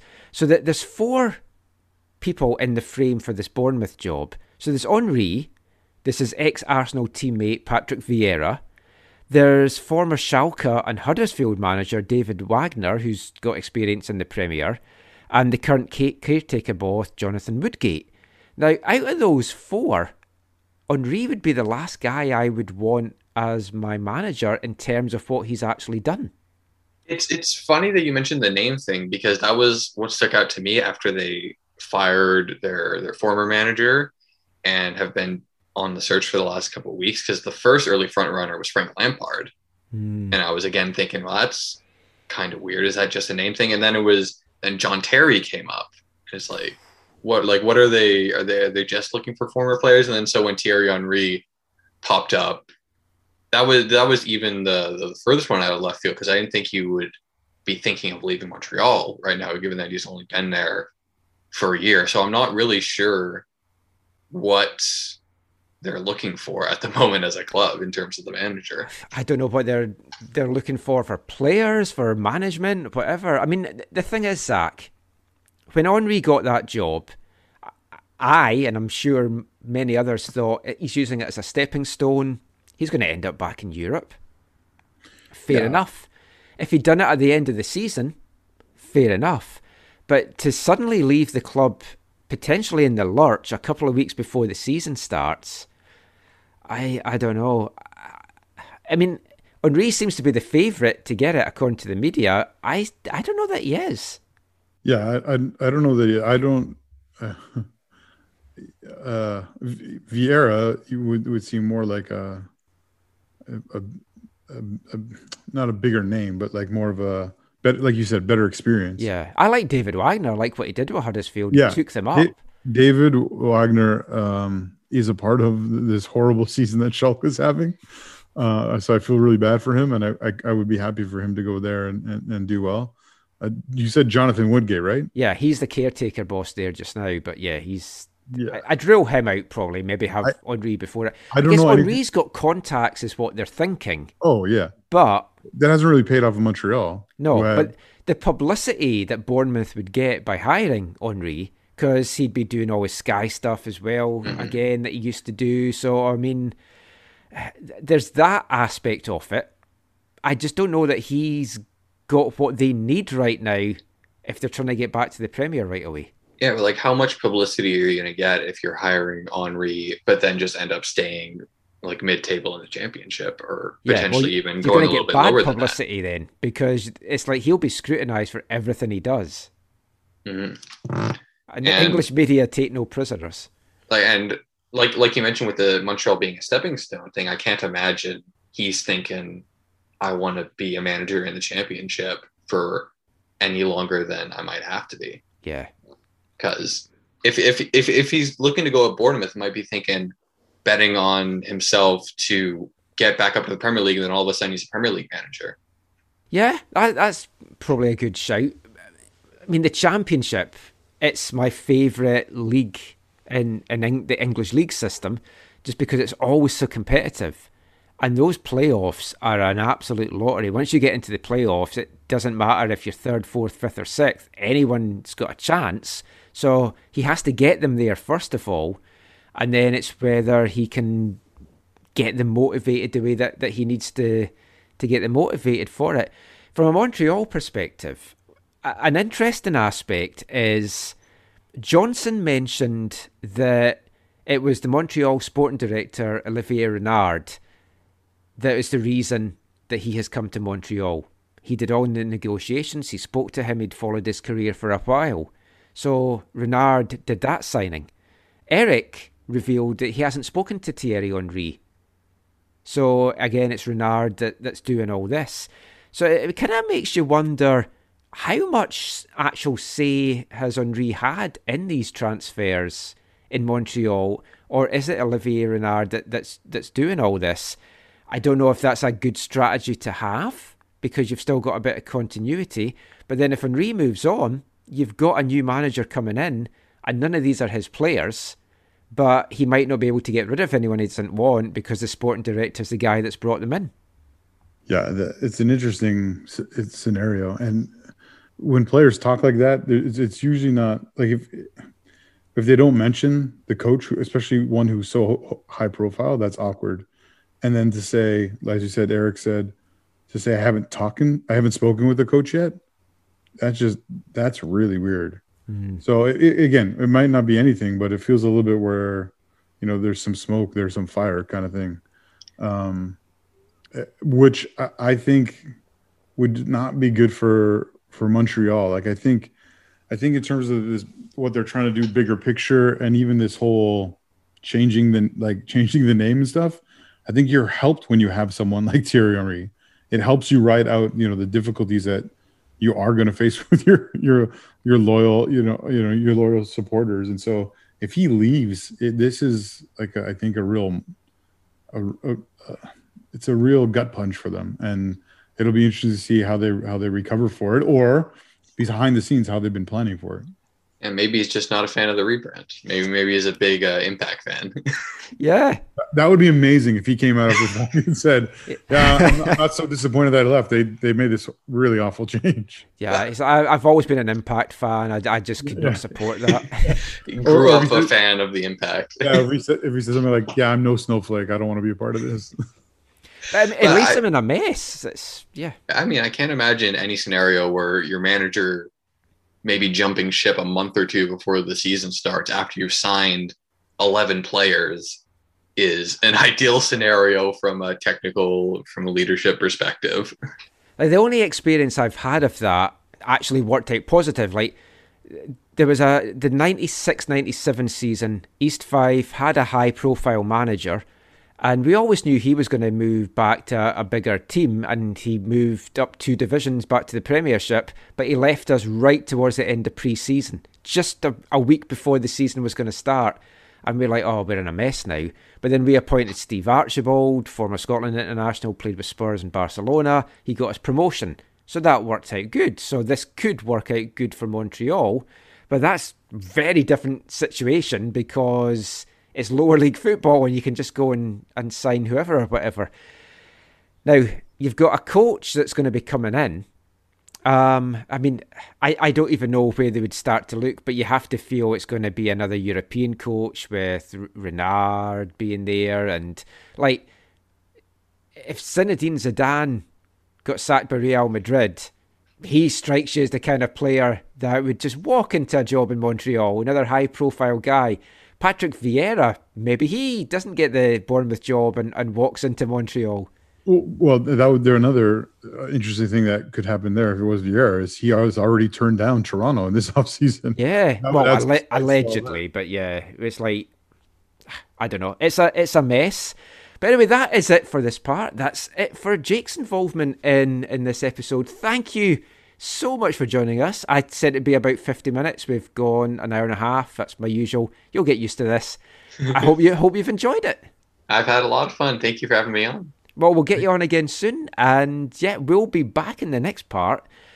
Taking a break from MLS, we're going to actually hop in the TARDIS and do some time travelling. And we're going to be back with that after this. Hi, I'm Eric Hurtado, and you're listening to the AFTN Soccer Show.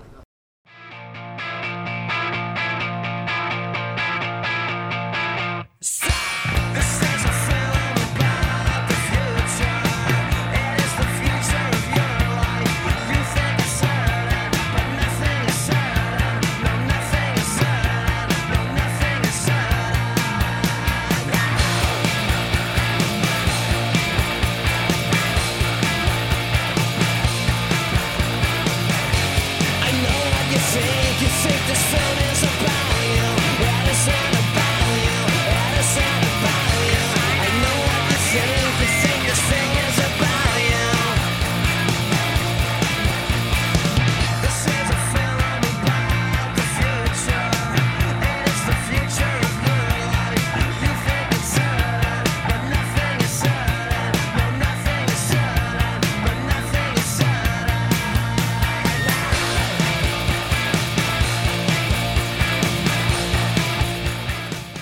Welcome back to the AFTN Soccer Show on CITR Radio 101.9 FM. And kicking off this part is this month's Artist of the Month, Scottish band Idlewild, with a song taken from their second album. You could argue it's their first. It was their first full-length album. I think of it as their second album because they did have a mini album out. That's from 1988. The album is called Hope is Important, and the song was A Film for the Future. Let's move away from the future. Let's get into the past.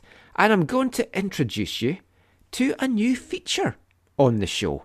I've been recording these for a couple of weeks, and I actually launched it on the East Fife podcast that I do, Glory Days of Gold, before we did it on this one. I want to have a couple of ones under our belt here before we launched it here. And yeah, we're going back in time. I'm trying to think of what I want to call this section. Right now, I'm thinking football time travels, or time travelling football. I'll work on the name anyway. But basically what this feature is going to be about is, and I tweeted this out tonight as well, I'm a big Doctor Who fan, particularly the original Doctor Who. I've got every single thing you could imagine for the original Doctor Who series. I'd love to travel in the TARDIS one day. If you could get the TARDIS, but there was some criteria that you had to use the TARDIS to go back in time to 3 football matches from any time in football's history, what 3 games would you use the TARDIS to go back and see? Now, the criteria I've set is that it could be a game that you've actually been to and you just want to relive the experience.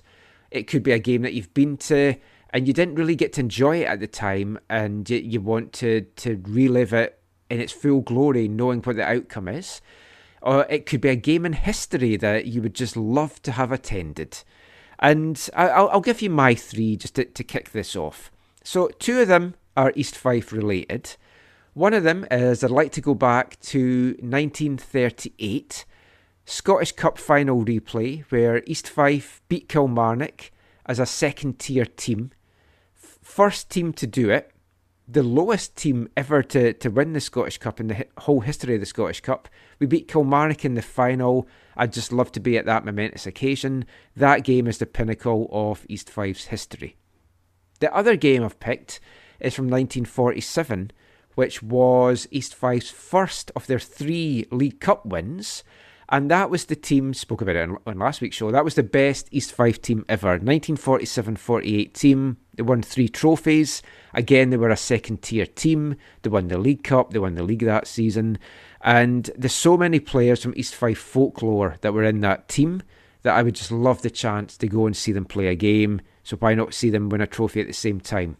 And my third game is a non-East Fife game. I would love to go back to the 1930 World Cup final. Uruguay-Argentina in Montevideo. I've got a book. It was a self-published book just about that World Cup in Montevideo. It's a guy whose, I think, grandfather or great-grandfather had been part of that World Cup. He's Uruguayan, and he went back and he traced his history and found all this old material in antique shops and stuff. I'd love to go to that. Such a momentous occasion. You know what the World Cup is now. Back then, did people really think it was going to be what it is today? And just to be at that special occasion, I just think would be absolutely wonderful. So what would your 3 games be in your TARDIS football time travel, Zach? Okay, the one I obviously wasn't at, but from history would have loved to have been at. I think 1930 is a great shout. I'm going to go with 1954. 1954 is what's referred to in Germany as the Miracle of Bern, where you had Germany playing Hungary West Germany playing Hungary in the final. They played together in an opening group match, and Germany rested players and lost. I believe the score was 8-3. And then they met in the final. And I think this might have been before substitutions were allowed. And there's a couple of things that happened in this game. One, I think Hungary was up to a 2-0 lead at halftime, if memory serves me correctly. But at some point, I think in the first half, one of the German defenders decided, let's not let this Puskas guy just run rings around us and run the show. So I think one or two of them really gave him the boots, Michael, and really, I think he was limping the rest of the game. But that's how to do it. But one of my favorite parts of the story, as I understand it, is what happened at halftime. This is one of the reasons why I have such a strong appreciation for Adidas, the company. It was, of course, founded by a guy named Adi Dassler. He was the equipment manager for the German national team. Not only was he the one who, started the company from this famous shoemaking city in Bavaria, near Nuremberg, called Herzogenaurach. Anyways, he made Adidas. He became the equipment manager. He outfitted the team with all their boots, and it was a bit of, I think, a rainy day in Bern, in Switzerland. And at halftime, this was the first time I think he developed this technology or made it or was new or whatever. But it was at halftime, he replaced all the players' studs with longer studs. And so they went out and won the game 3-2. And for me, Adidas and Adolf Dassler is someone who made an impact on world football in a major way. Like a supporter and supporters gathering together and lifting their team to victory. Adi Dassler helped lift the German national team to victory in 1954 and saw Fritz Walter lift the World Cup trophy. So I'd like to be at that game. I think that's a pretty awesome one. Good to know you're such a big fan of Adolf. I actually should have just called him Adi. Yeah. I knew I was opening the door to you there. Interesting as well, he's from Nuremberg. No, Herzogenaurach. It's outside Nuremberg. Okay, because that's such a footballing city. I think we've talked about trials there.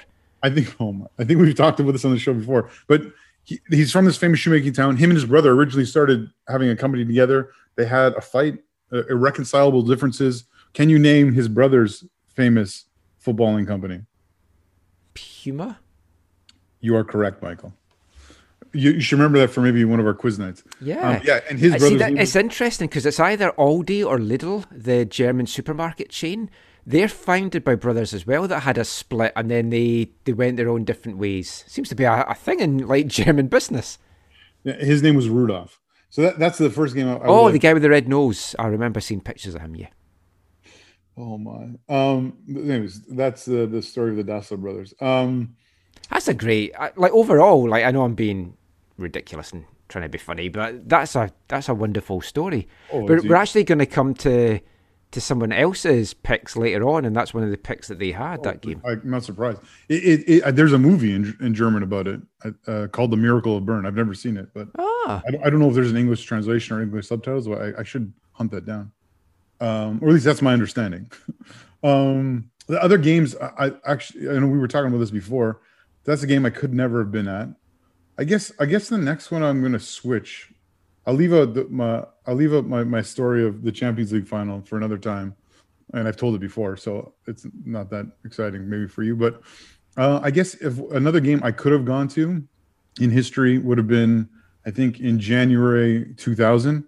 I believe it was in California, and it was when Canada won the Gold Cup. I think that would have been pretty awesome to be at. I mean, I didn't know them at the time. I only knew them years later, but we know people from that team, like Martin Nash and Carla Corazine and Jason DeVos and others, Craig Forrest, so that would have been exciting to be a part of or to be at. And then the last one is I might be getting this wrong, but I believe it was October 12th, a Saturday or Sunday, 2008 at Swangard Stadium, which was the day of the USL final against the Puerto Rico Islanders. And it's not the greatest football match I've ever been to. It's not the biggest cup game I've ever been to, but just a lot of good memories, right? Hanging out and with people we've been hanging out with. Right? You had just been here for you came 2007, right? Yep.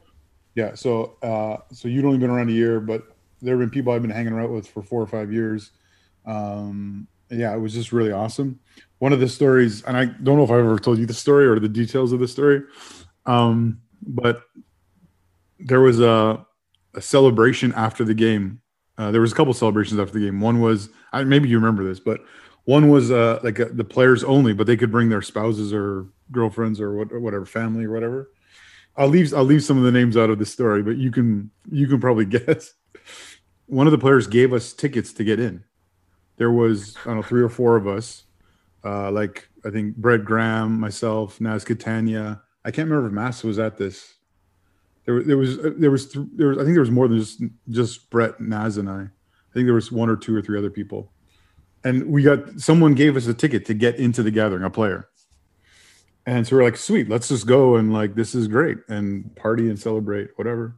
Someone from the Whitecaps wouldn't let us in. Like they wouldn't let us in the establishment that was hosting the party, which was par for the course for the individual.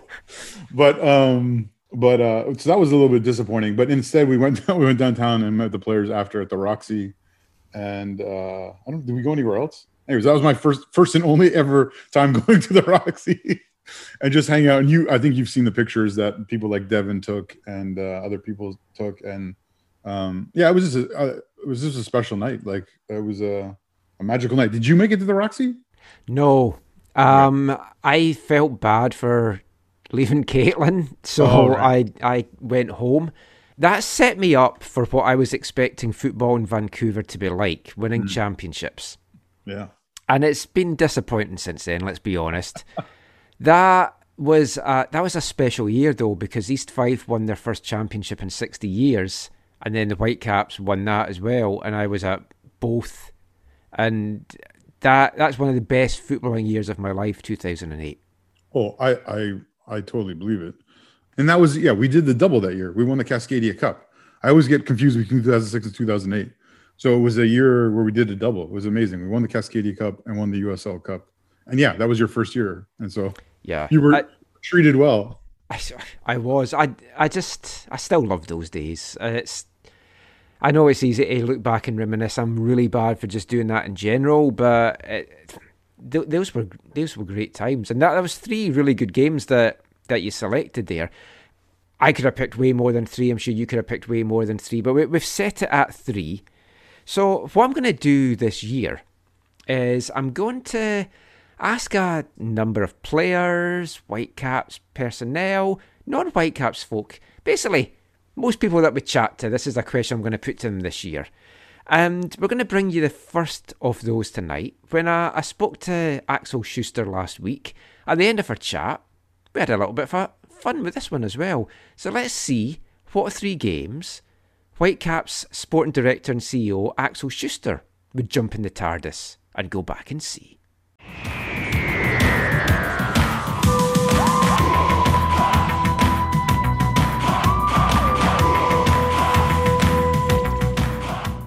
If you were to jump in the Doctor's TARDIS and go back in time to anywhere in the footballing landscape, to go and see 3 matches that you've maybe seen some of them before, or games that you would just love to attend, what would be the games that you would want to go back in time and take in?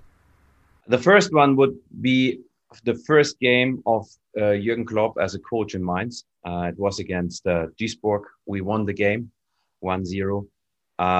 It was so much pressure at the day. We changed the coach, and Klopp, who was a player a week before, became coach because we fired the coach and we were in a way bad spot, and everything looked everybody, I think nobody believed that we would stay in the league. So there was so much pressure around that game. Everybody called us crazy. Now the player is the coach. So I had no time to enjoy that game, to see our team winning after having a long period of not 0 wins. So I would love to sit again in the stadium and to feel that game and to see that game.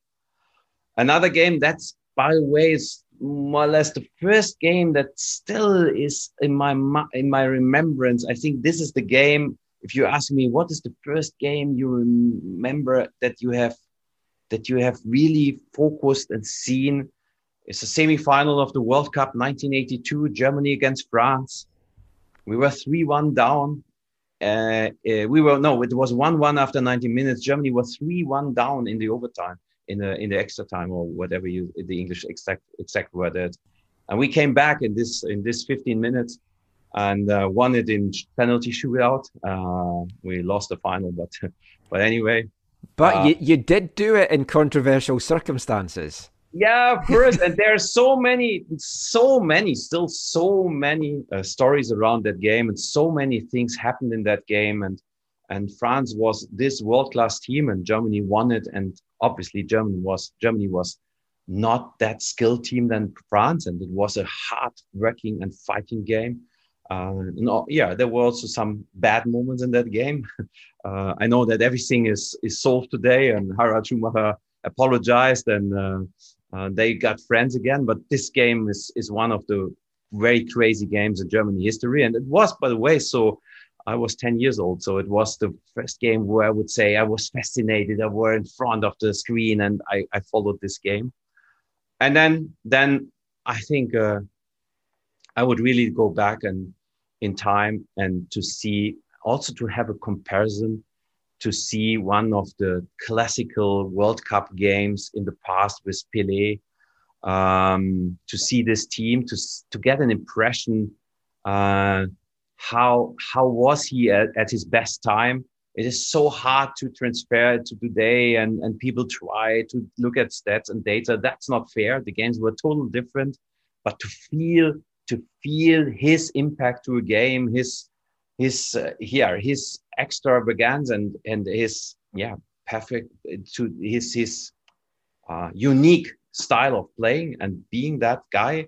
Everybody, since I'm playing soccer, since I'm following soccer, it's always Pelé. Pelé is the biggest one, and Pelé, I have never seen him live. I would love to see him once live. I had the chance to see Diego live. Of course, we had some nice games. We had several finals against the Argentines anyway. But I saw him also live in a Europa Pokal game in Stuttgart. So I was able to see him. Of course, I was able to see all the German superstars live. But I never saw him, and that's would be a dream. That's 3 fantastic games, and the first one you picked there. Like, we've done this on our podcast that I do back in Scotland for my team East Fife, and a lot of the supporters have picked for one of their games. It's a game from 2003 where we scored an 89th minute winner to win promotion, and none of us could enjoy the game because there was so much on the line. So the whole, just to be able to sit and watch that and take it in, knowing what the end result was, would be so good. So thank you so much. I enjoyed listening to that. I'd love to have seen Pelé played as well, but unfortunately never made that.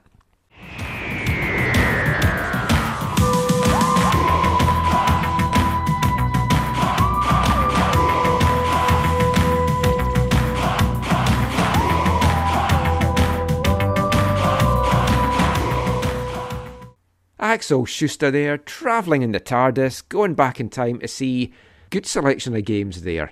And this, when we started doing these a couple of weeks ago on the East Fife podcast, has proved to be one of the most popular sections that we've ever done. So hopefully it's also going to get a good response from people out there.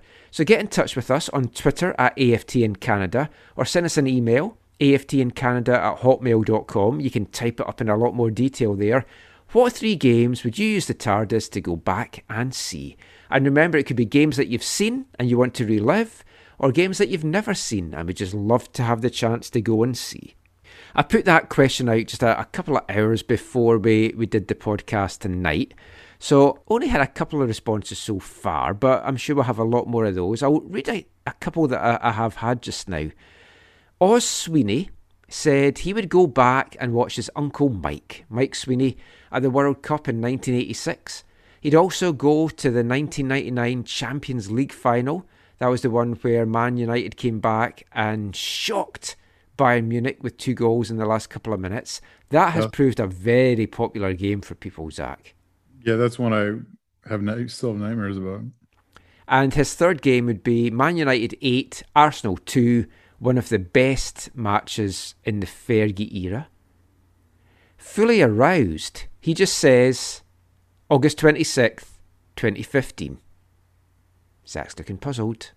August 26th, 2015. Was that on a Cascadia away game? Voyageurs Cup, the only Voyageurs Cup the Whitecaps have lifted. Fully Aroused says, I was stuck in camp with my mate Joe, and the two of us had season tickets together. We even missed the first half due to work.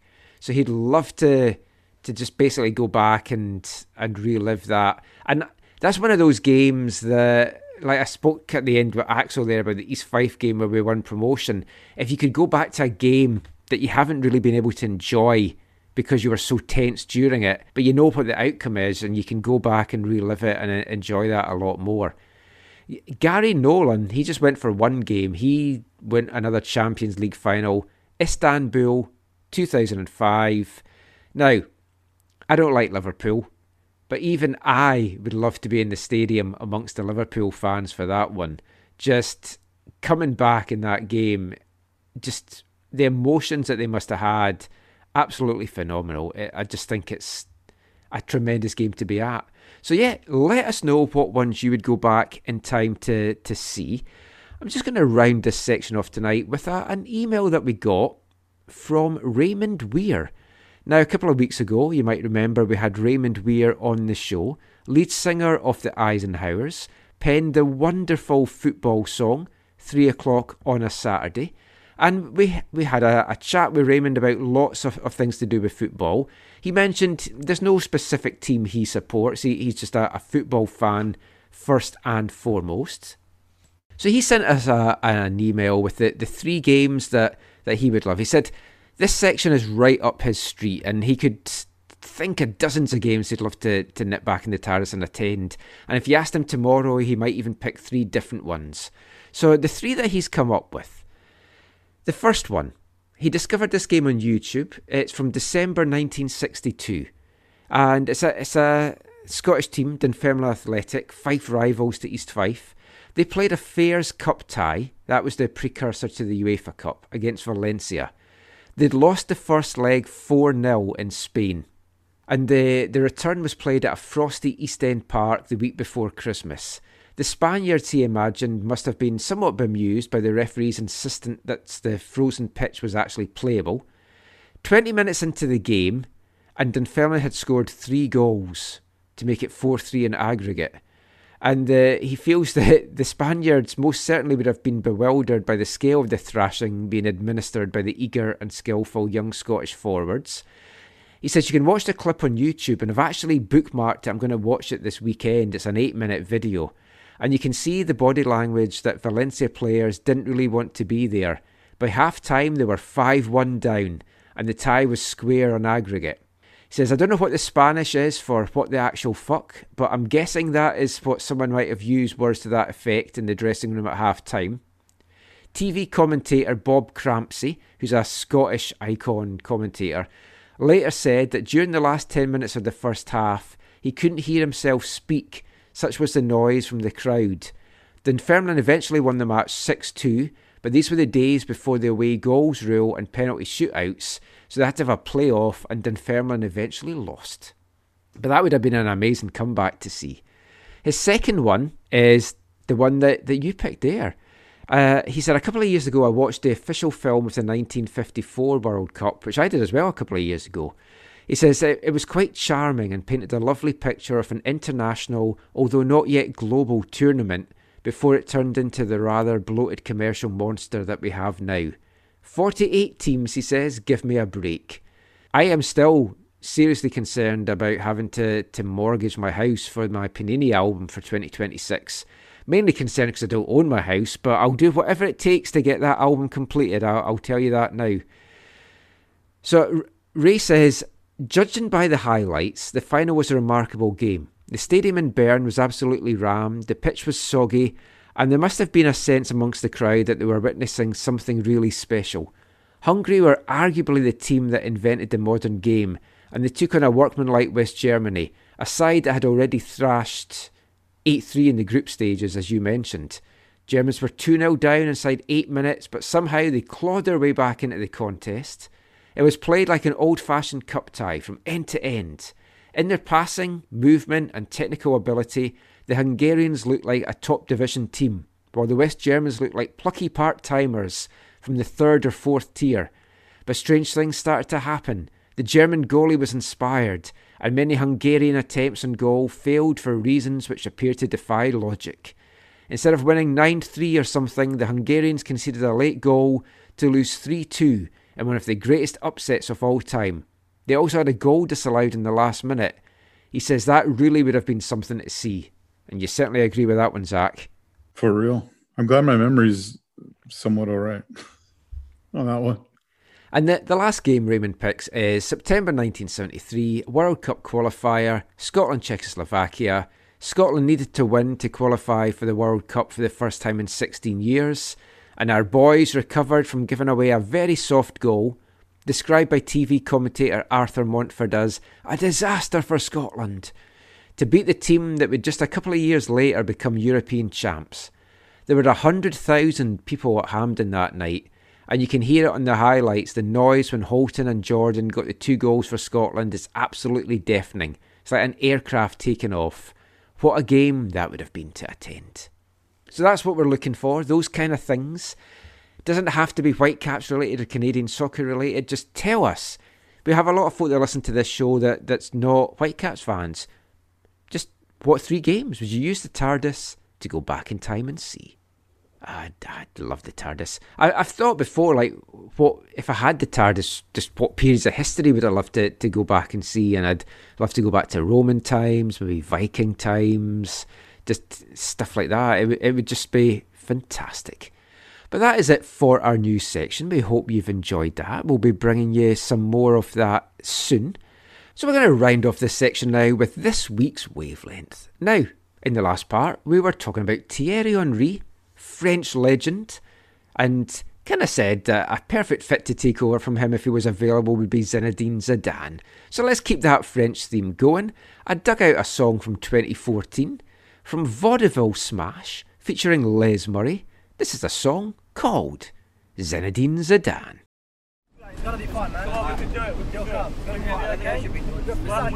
In 1972, under a scorching June sun, in the French coastal town of Marseille, 2 Algerian immigrants awaited the birth of their 5th child.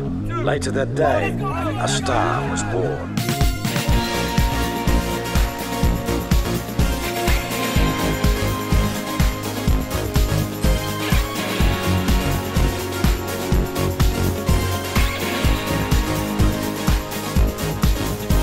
Cristiano Ronaldo, Wayne Rooney, Veron, Suarez, Van Basten, Gianluigi Buffon, Xavi, Iniesta, Drogba, Hazard, Tevez, Schweinsteiger, Steven Gerrard, Alessandro Del Piero, Neymar Forlan, Özil, Nakata, Jean-Pierre Papin, Ballack, Van Persie, Beckham, Giggs, Scholes, but the strongest of them all, Zinedine Zidane. Zinedine Zidane. Superstar. Superstar. Zinedine Zidane. Zinedine Zidane.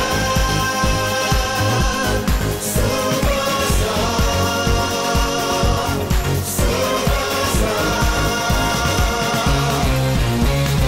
Lionel Messi, Gareth Bale Cure, Nedved Maldini, Aguero Raul, Casillas Cavani, Benzema Mandzukic, Mario Balotelli, Zlatan Ibrahimovic, Lothar Matthäus, Shevchenko Cantona, Ronaldinho, Ronaldo, Romario, Rivaldo, Robinho, Ramirez, Kaká, Falcao, Frank Ribery, Pirlo, Cahill Company, but the strongest of them all, Zinedine Zidane. Zinedine Zidane. Superstar.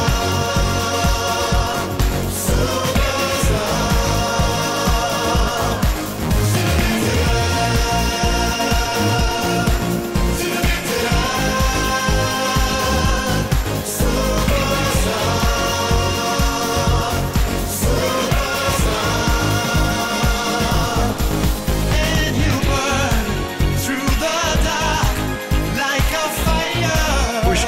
Eusebio, so much more than the world is dreaming of.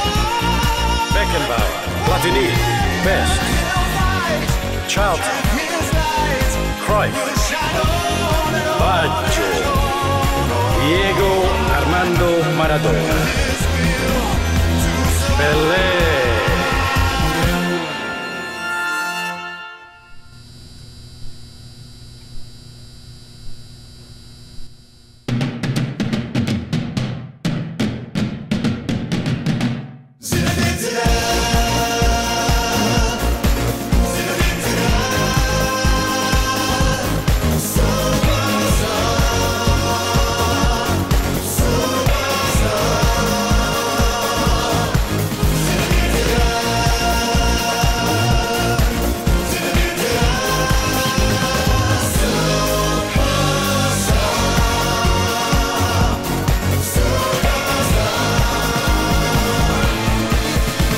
Cannavaro, Karagunis, Chicharito, William Gallas, Sanchez, Mark Bosnich, Hulk, Alexis Lalas, Wilshere, Honda, Busquets, Siki, Simao, Thierry Henry, Modric, Vidal, Patisu, Donovan, Eto'o, Zizou.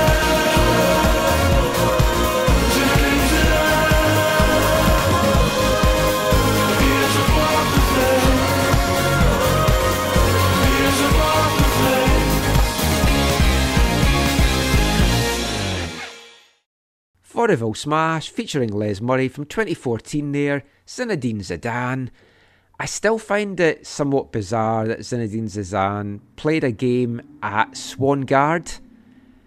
Do you remember that? Yeah, no one attended. I watched from the outside on a fence because I wasn't paying money to go and watch that bunch of scrubs. I don't think because it promised so much and then it didn't deliver. I don't think I don't remember paying for my ticket. Did someone? I think you were actually inside in that. Oh yeah, I think one of my benevolent friends might have given me a ticket to that. Might have been one of the chaps I mentioned earlier. I would have gone if I got a free ticket, but I watched from the outside. I feel terrible that I can't remember. It was hilarious, dude. I don't know if you remember. At one point, he's running. So I was in the bleachers on the, what is that called? The east side of the pit. Yeah. Yeah, no, so not the grandstand. But yeah, that's the bit of the fence I was looking through from that side, actually. So he's running down the field like he's leading an attack. And he's not that far. He's not on the touchline, but he's like, in that channel. And literally, as he's running, he looks over at the crowd and waves at them.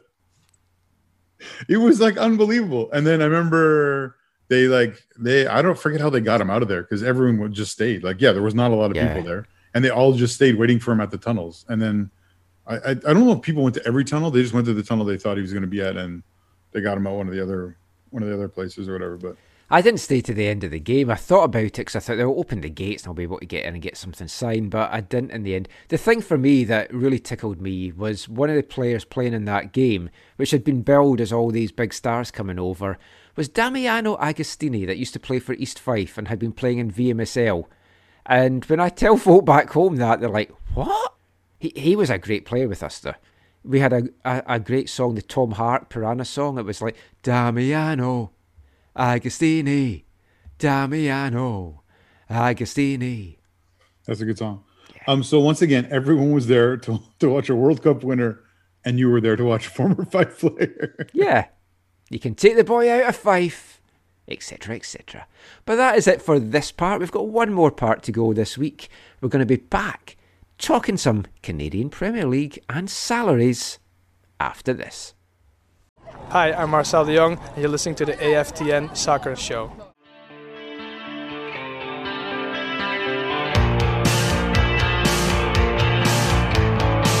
He's got his bloodshot eye on your sister, this rebel in rouge, this howling hipster.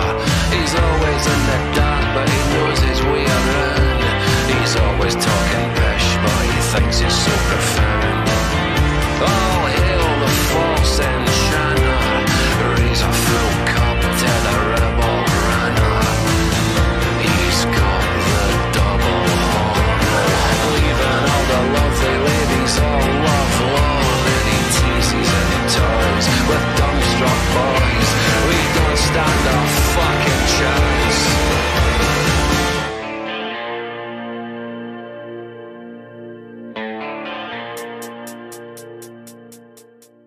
Welcome back to the AFTN Soccer Show on CITR Radio 101.9 FM.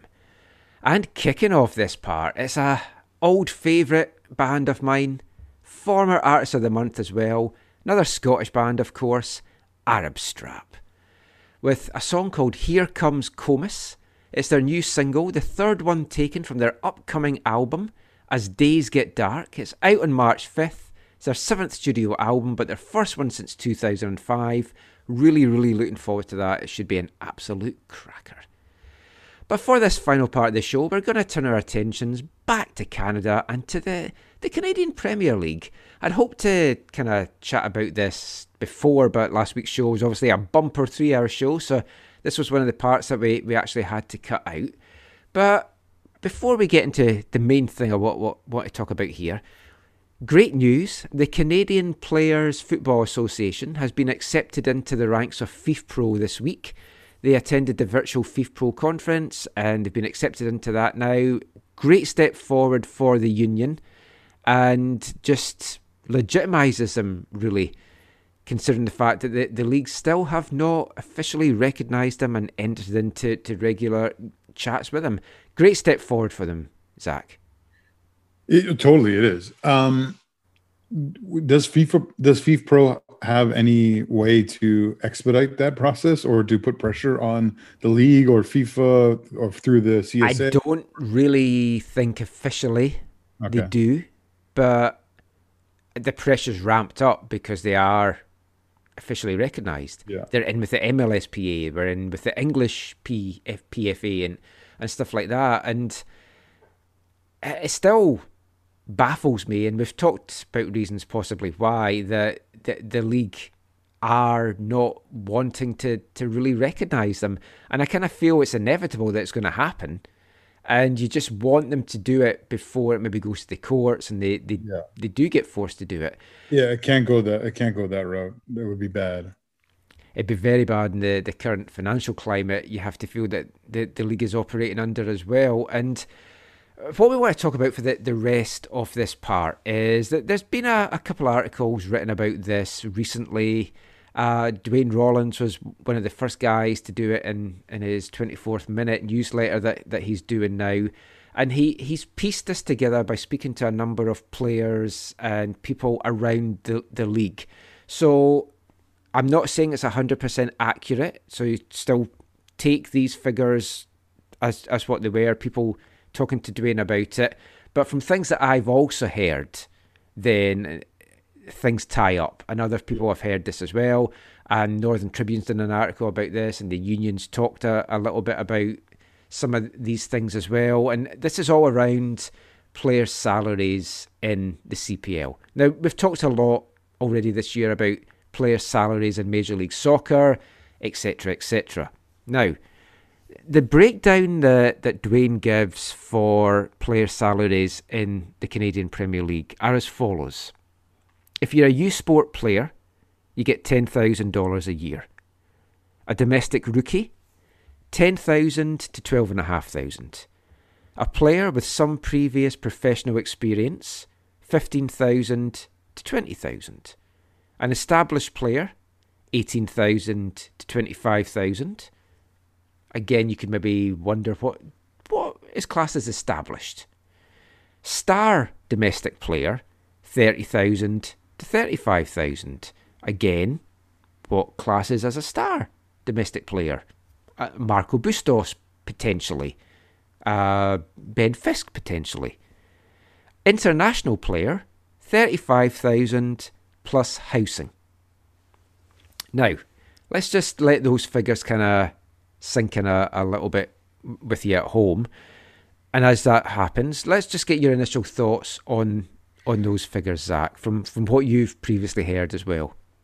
Yeah, I mean, I've heard about some of the U Sport contracts being low. I think I can't remember if this is exactly what I'd heard, or it was in that range. Let's put it like that. Yeah, some of those aren't exactly what I'd heard, but again, definitely in the range. I'm a little surprised. Like this is not a max, right? Because there's got to be someone making more than $35,000. I would think so. Yeah. So It's interesting to hear that they also get housing, considering we know what an interesting topic that's been in connection to the league over the 2-3 years. The things have been in conversation. Well, yeah, I mean, there's players that we know throughout the league that are sharing a house with other players. I think, like when we spoke to Ben Fisk last year, I think he was in a house with 3 Ottawa players. Yeah. Other teams I know, there's been like 4 to 6 players sharing accommodation. Mainly the young guys that's on teams. It's the only way that it's really affordable to them. Totally. It's quite scary figures, really, when you think places like Victoria, not a cheap place to live. No. Hamilton, that area, York, not cheap places to live. No, not at all. Yeah, you wonder how they're getting by, and we know that some of them are not getting by. Well, I mean, there's been a couple of players recently that's decided to quit because they want to focus on other careers, sensibly, in my opinion, if that's what they're getting. Because the other part about these figures coming out is these amounts are paid to them while the season is on. So if you kind of say April to October, and out with that, they have to claim EI. Yeah, that's weird. Or obviously they can get a loan deal somewhere in Europe and get paid there. I guess for a lot of guys in the CPL, it's their first experience of a professional contract. So they're happy to take anything initially. Yeah. Because they want to... It's the risk versus reward, I guess. Yeah. You're taking that gamble on yourself. You're betting on yourself. We talked about that with Eric Hurtado in part 2. You're betting on yourself to play out your skin and get a better contract either in the league, in MLS, or a deal overseas. That is what you're betting on. And I think too, like, I see the both sides to all this, right? Like the league is supposed to be a place where Canadians who never had a chance to play have the opportunity to play in Canada and to further develop their game or further their career or end their career, whatever. It has to be concerning that I'm going to probably mess up the names here, but 2 of the players who have quote unquote retired are guys who I think most people think have upside, right? Lucas Gasparotto is one, right? The center back from York. Oh, he's a third one then. Oh, and then Dylan Carrera? Yeah, and there was another one this morning that I've been trying to, for the life of me, find the tweet. I can't remember who it is or what team he played for, but it was somebody that had made 30 appearances in CPL so far. Lucas Gasparotto, I think, has more than the ability to play this level, like for sure. And Dylan Carrero, he was from Valor, right? And I heard people speak very highly of him. I think his family had a good relationship with the supporters in the province of Manitoba. But so like that's concern, like that should be concerning. And that is why, like, this is another, if you're an outside, I dare I say, objective observer, you look at something like that, and that should probably tell you, like they need to have, players need to have a union. Players need to have a say in some of the things that are going into their contracts and their abilities on what they can make. It's concerning. But then the other side of the coin is we know that some of the owners, anyways, are not super deep pocketed, or they have limited funds, as in thinking about Winnipeg, Valor with them being owned by the trust that runs the pigskin team and stuff. Not that their pockets don't have some depth to them, but they're not deep in the way we would traditionally think about football clubs. And so it's all a little bit concerning because, it's all a little bit concerning for me because the long-term hope is for this to be a self-sustaining, healthy, developing, growing football league that makes sense in all that checks all the boxes: the development one, the financial one for the clubs, for the players, for everyone around it. And we're seeing some of the growing pains, if you will, or I guess growing pains is probably the best way to put it. See, I understand in a lot of ways. Like, the money is not in the league right now. And you look at something like, if a U Sport player is getting 10,000, you can say, well, he is still a college player. He hasn't signed a pro deal. He's going back to college. It's just some summer job money. But you look at some of these other figures and you have to think, how are you going to attract the quality that you want into the league? How are you going to attract Canadian players that are overplaying in Europe back to the league? Now, not all leagues play well. We heard that Bjorn Jonsson saying that in Portugal he was getting a crap amount of money, but then in Bulgaria they offered him a ton of money. So some leagues in Europe are paying good money. The thing with me is, you've got to give people a standard of living, and you've got to give people a living wage, something that you're not taking advantage of. It still smacks of like they're saying, well, it's the philanthropic side. It's we're giving you guys a league to call your own, a league to play in. If that's what they're getting, then it's not ideal. I spoke to a Canadian player that got offered a deal in USL. I won't say who it was or what the club was, but it was the amount that he was offered. Can't remember if it was 35 or 38,000 American. And he turned it down because he said, the standard of living, I can't afford that. And I mean, if you're talking, say, 35 American, that's like, 45 to 50 Canadian? That's still way more than your highest payer in those things. So no wonder Canadians are still choosing to go and play in USL, because they're still getting a higher wage than they would get by far in the CPL. Yeah, totally.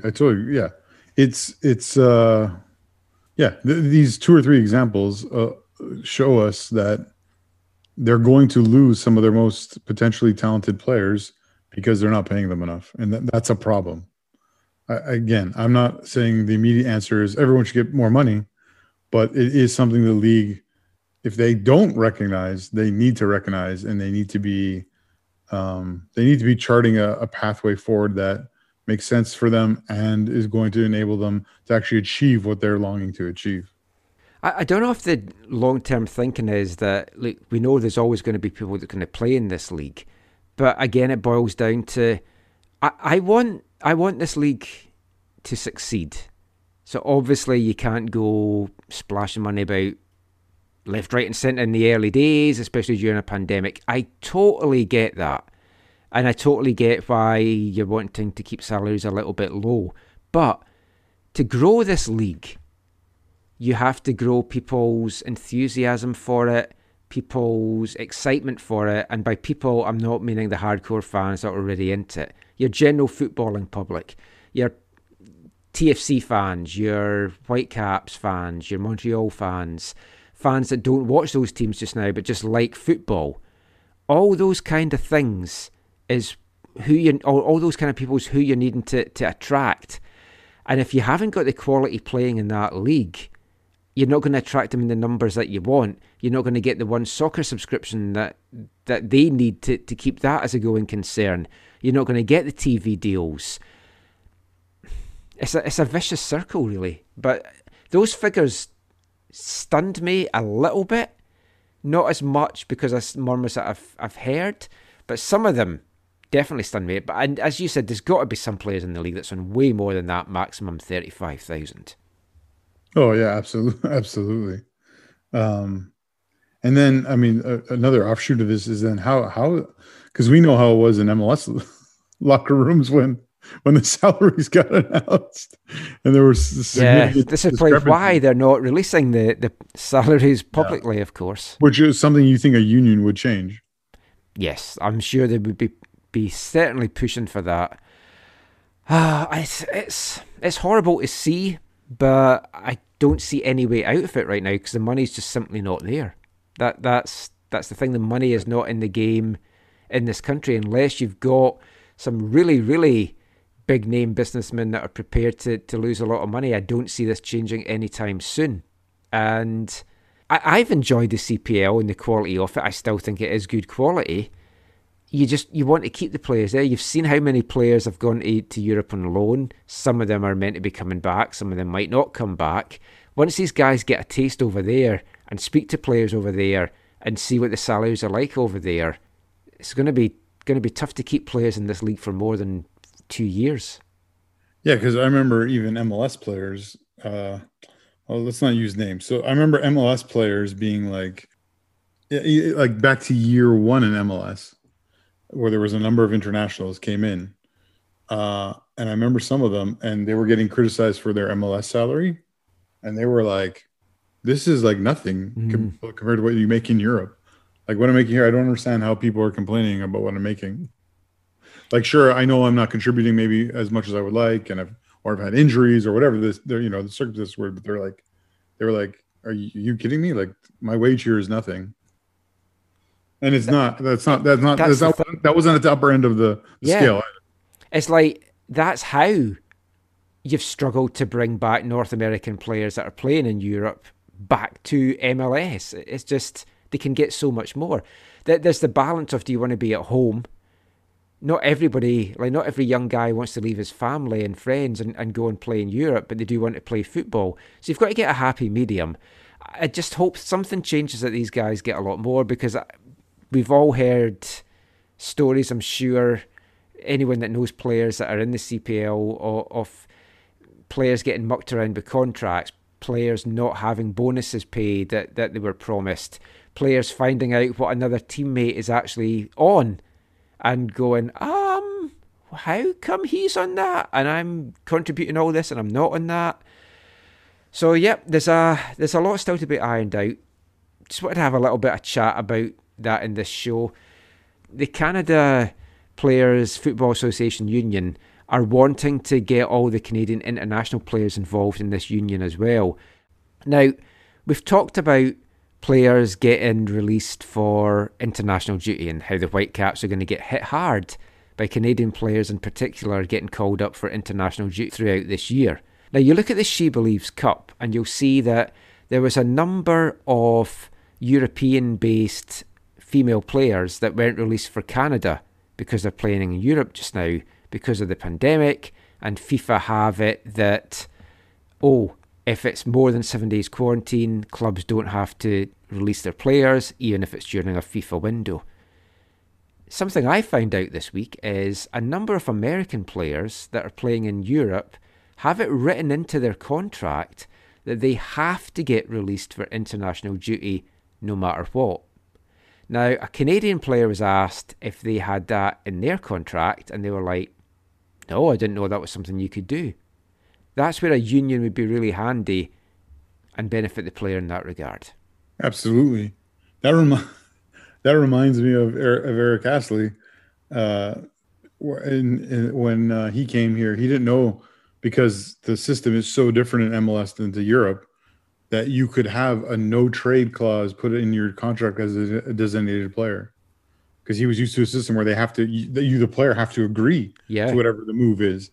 And so, we've told this story before, but when he found out that was the reality, he requested that, and of course they denied it to him because they, from the get-go, had told Martin Rennie that you can get rid of Eric Astley and Davide Cumento and bring in your replacements, which were Kenny Miller and Barry Robson. Yeah. Kenny is a quality dude. I really appreciate Kenny Miller. He was very generous with his time. He was undervalued here, I believe. Yeah. And it'd be good to actually catch up with him, see how he's doing down in Oz and being assistant to Carroll and moving about between the clubs down there and stuff like that. Yeah, we'll maybe reach out to Kenny, see if he wants to come on the show. I still love to get Carroll on the show, but we'll see. See if you can work your magic on that if you're still in touch with him. Maybe one day. Maybe one day. But that is it for this episode of the AFTN Soccer Show. Thank you for listening all the way through again. We'll be back soon. But before that, just let everyone know where they can find you online, Zach. For me, it's at Zachary AM on Twitter, although I haven't been checking in there lately. That's where you can find me when I am on Twitter. You can get me on Twitter at AFTN Canada. Read our stuff away from the numbers, aftn.ca. Give us a follow on Instagram, AFTN Soccer. And please like and subscribe to our YouTube channel. Turn on notifications as well if you want. youtube.com/AFTN Canada. We have got a number of video series planned this year. Some fun ones. We're going to have some quizzes. We're going to be doing our footballing board game that we're going to be planning for a while, that the pandemic kind of put the kibosh in, but trying to see if we can get something set up for that, and a few other fun things as well.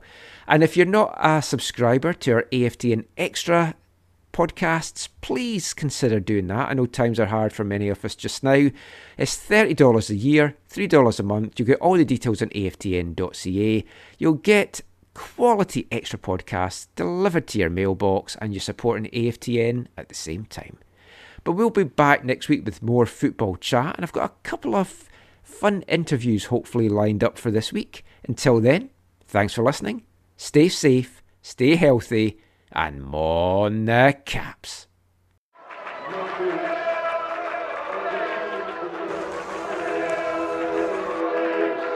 Going to your first match is an experience you never forget.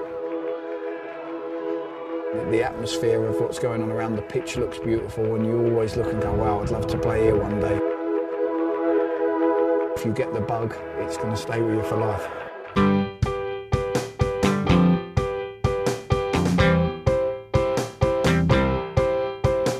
10 minutes left.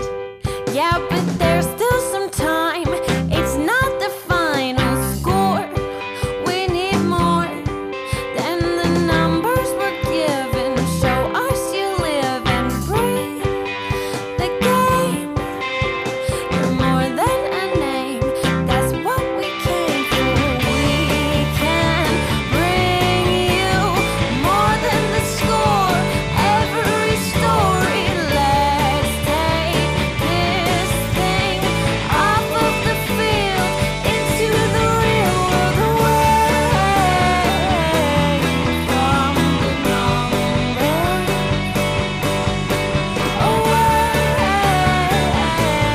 from the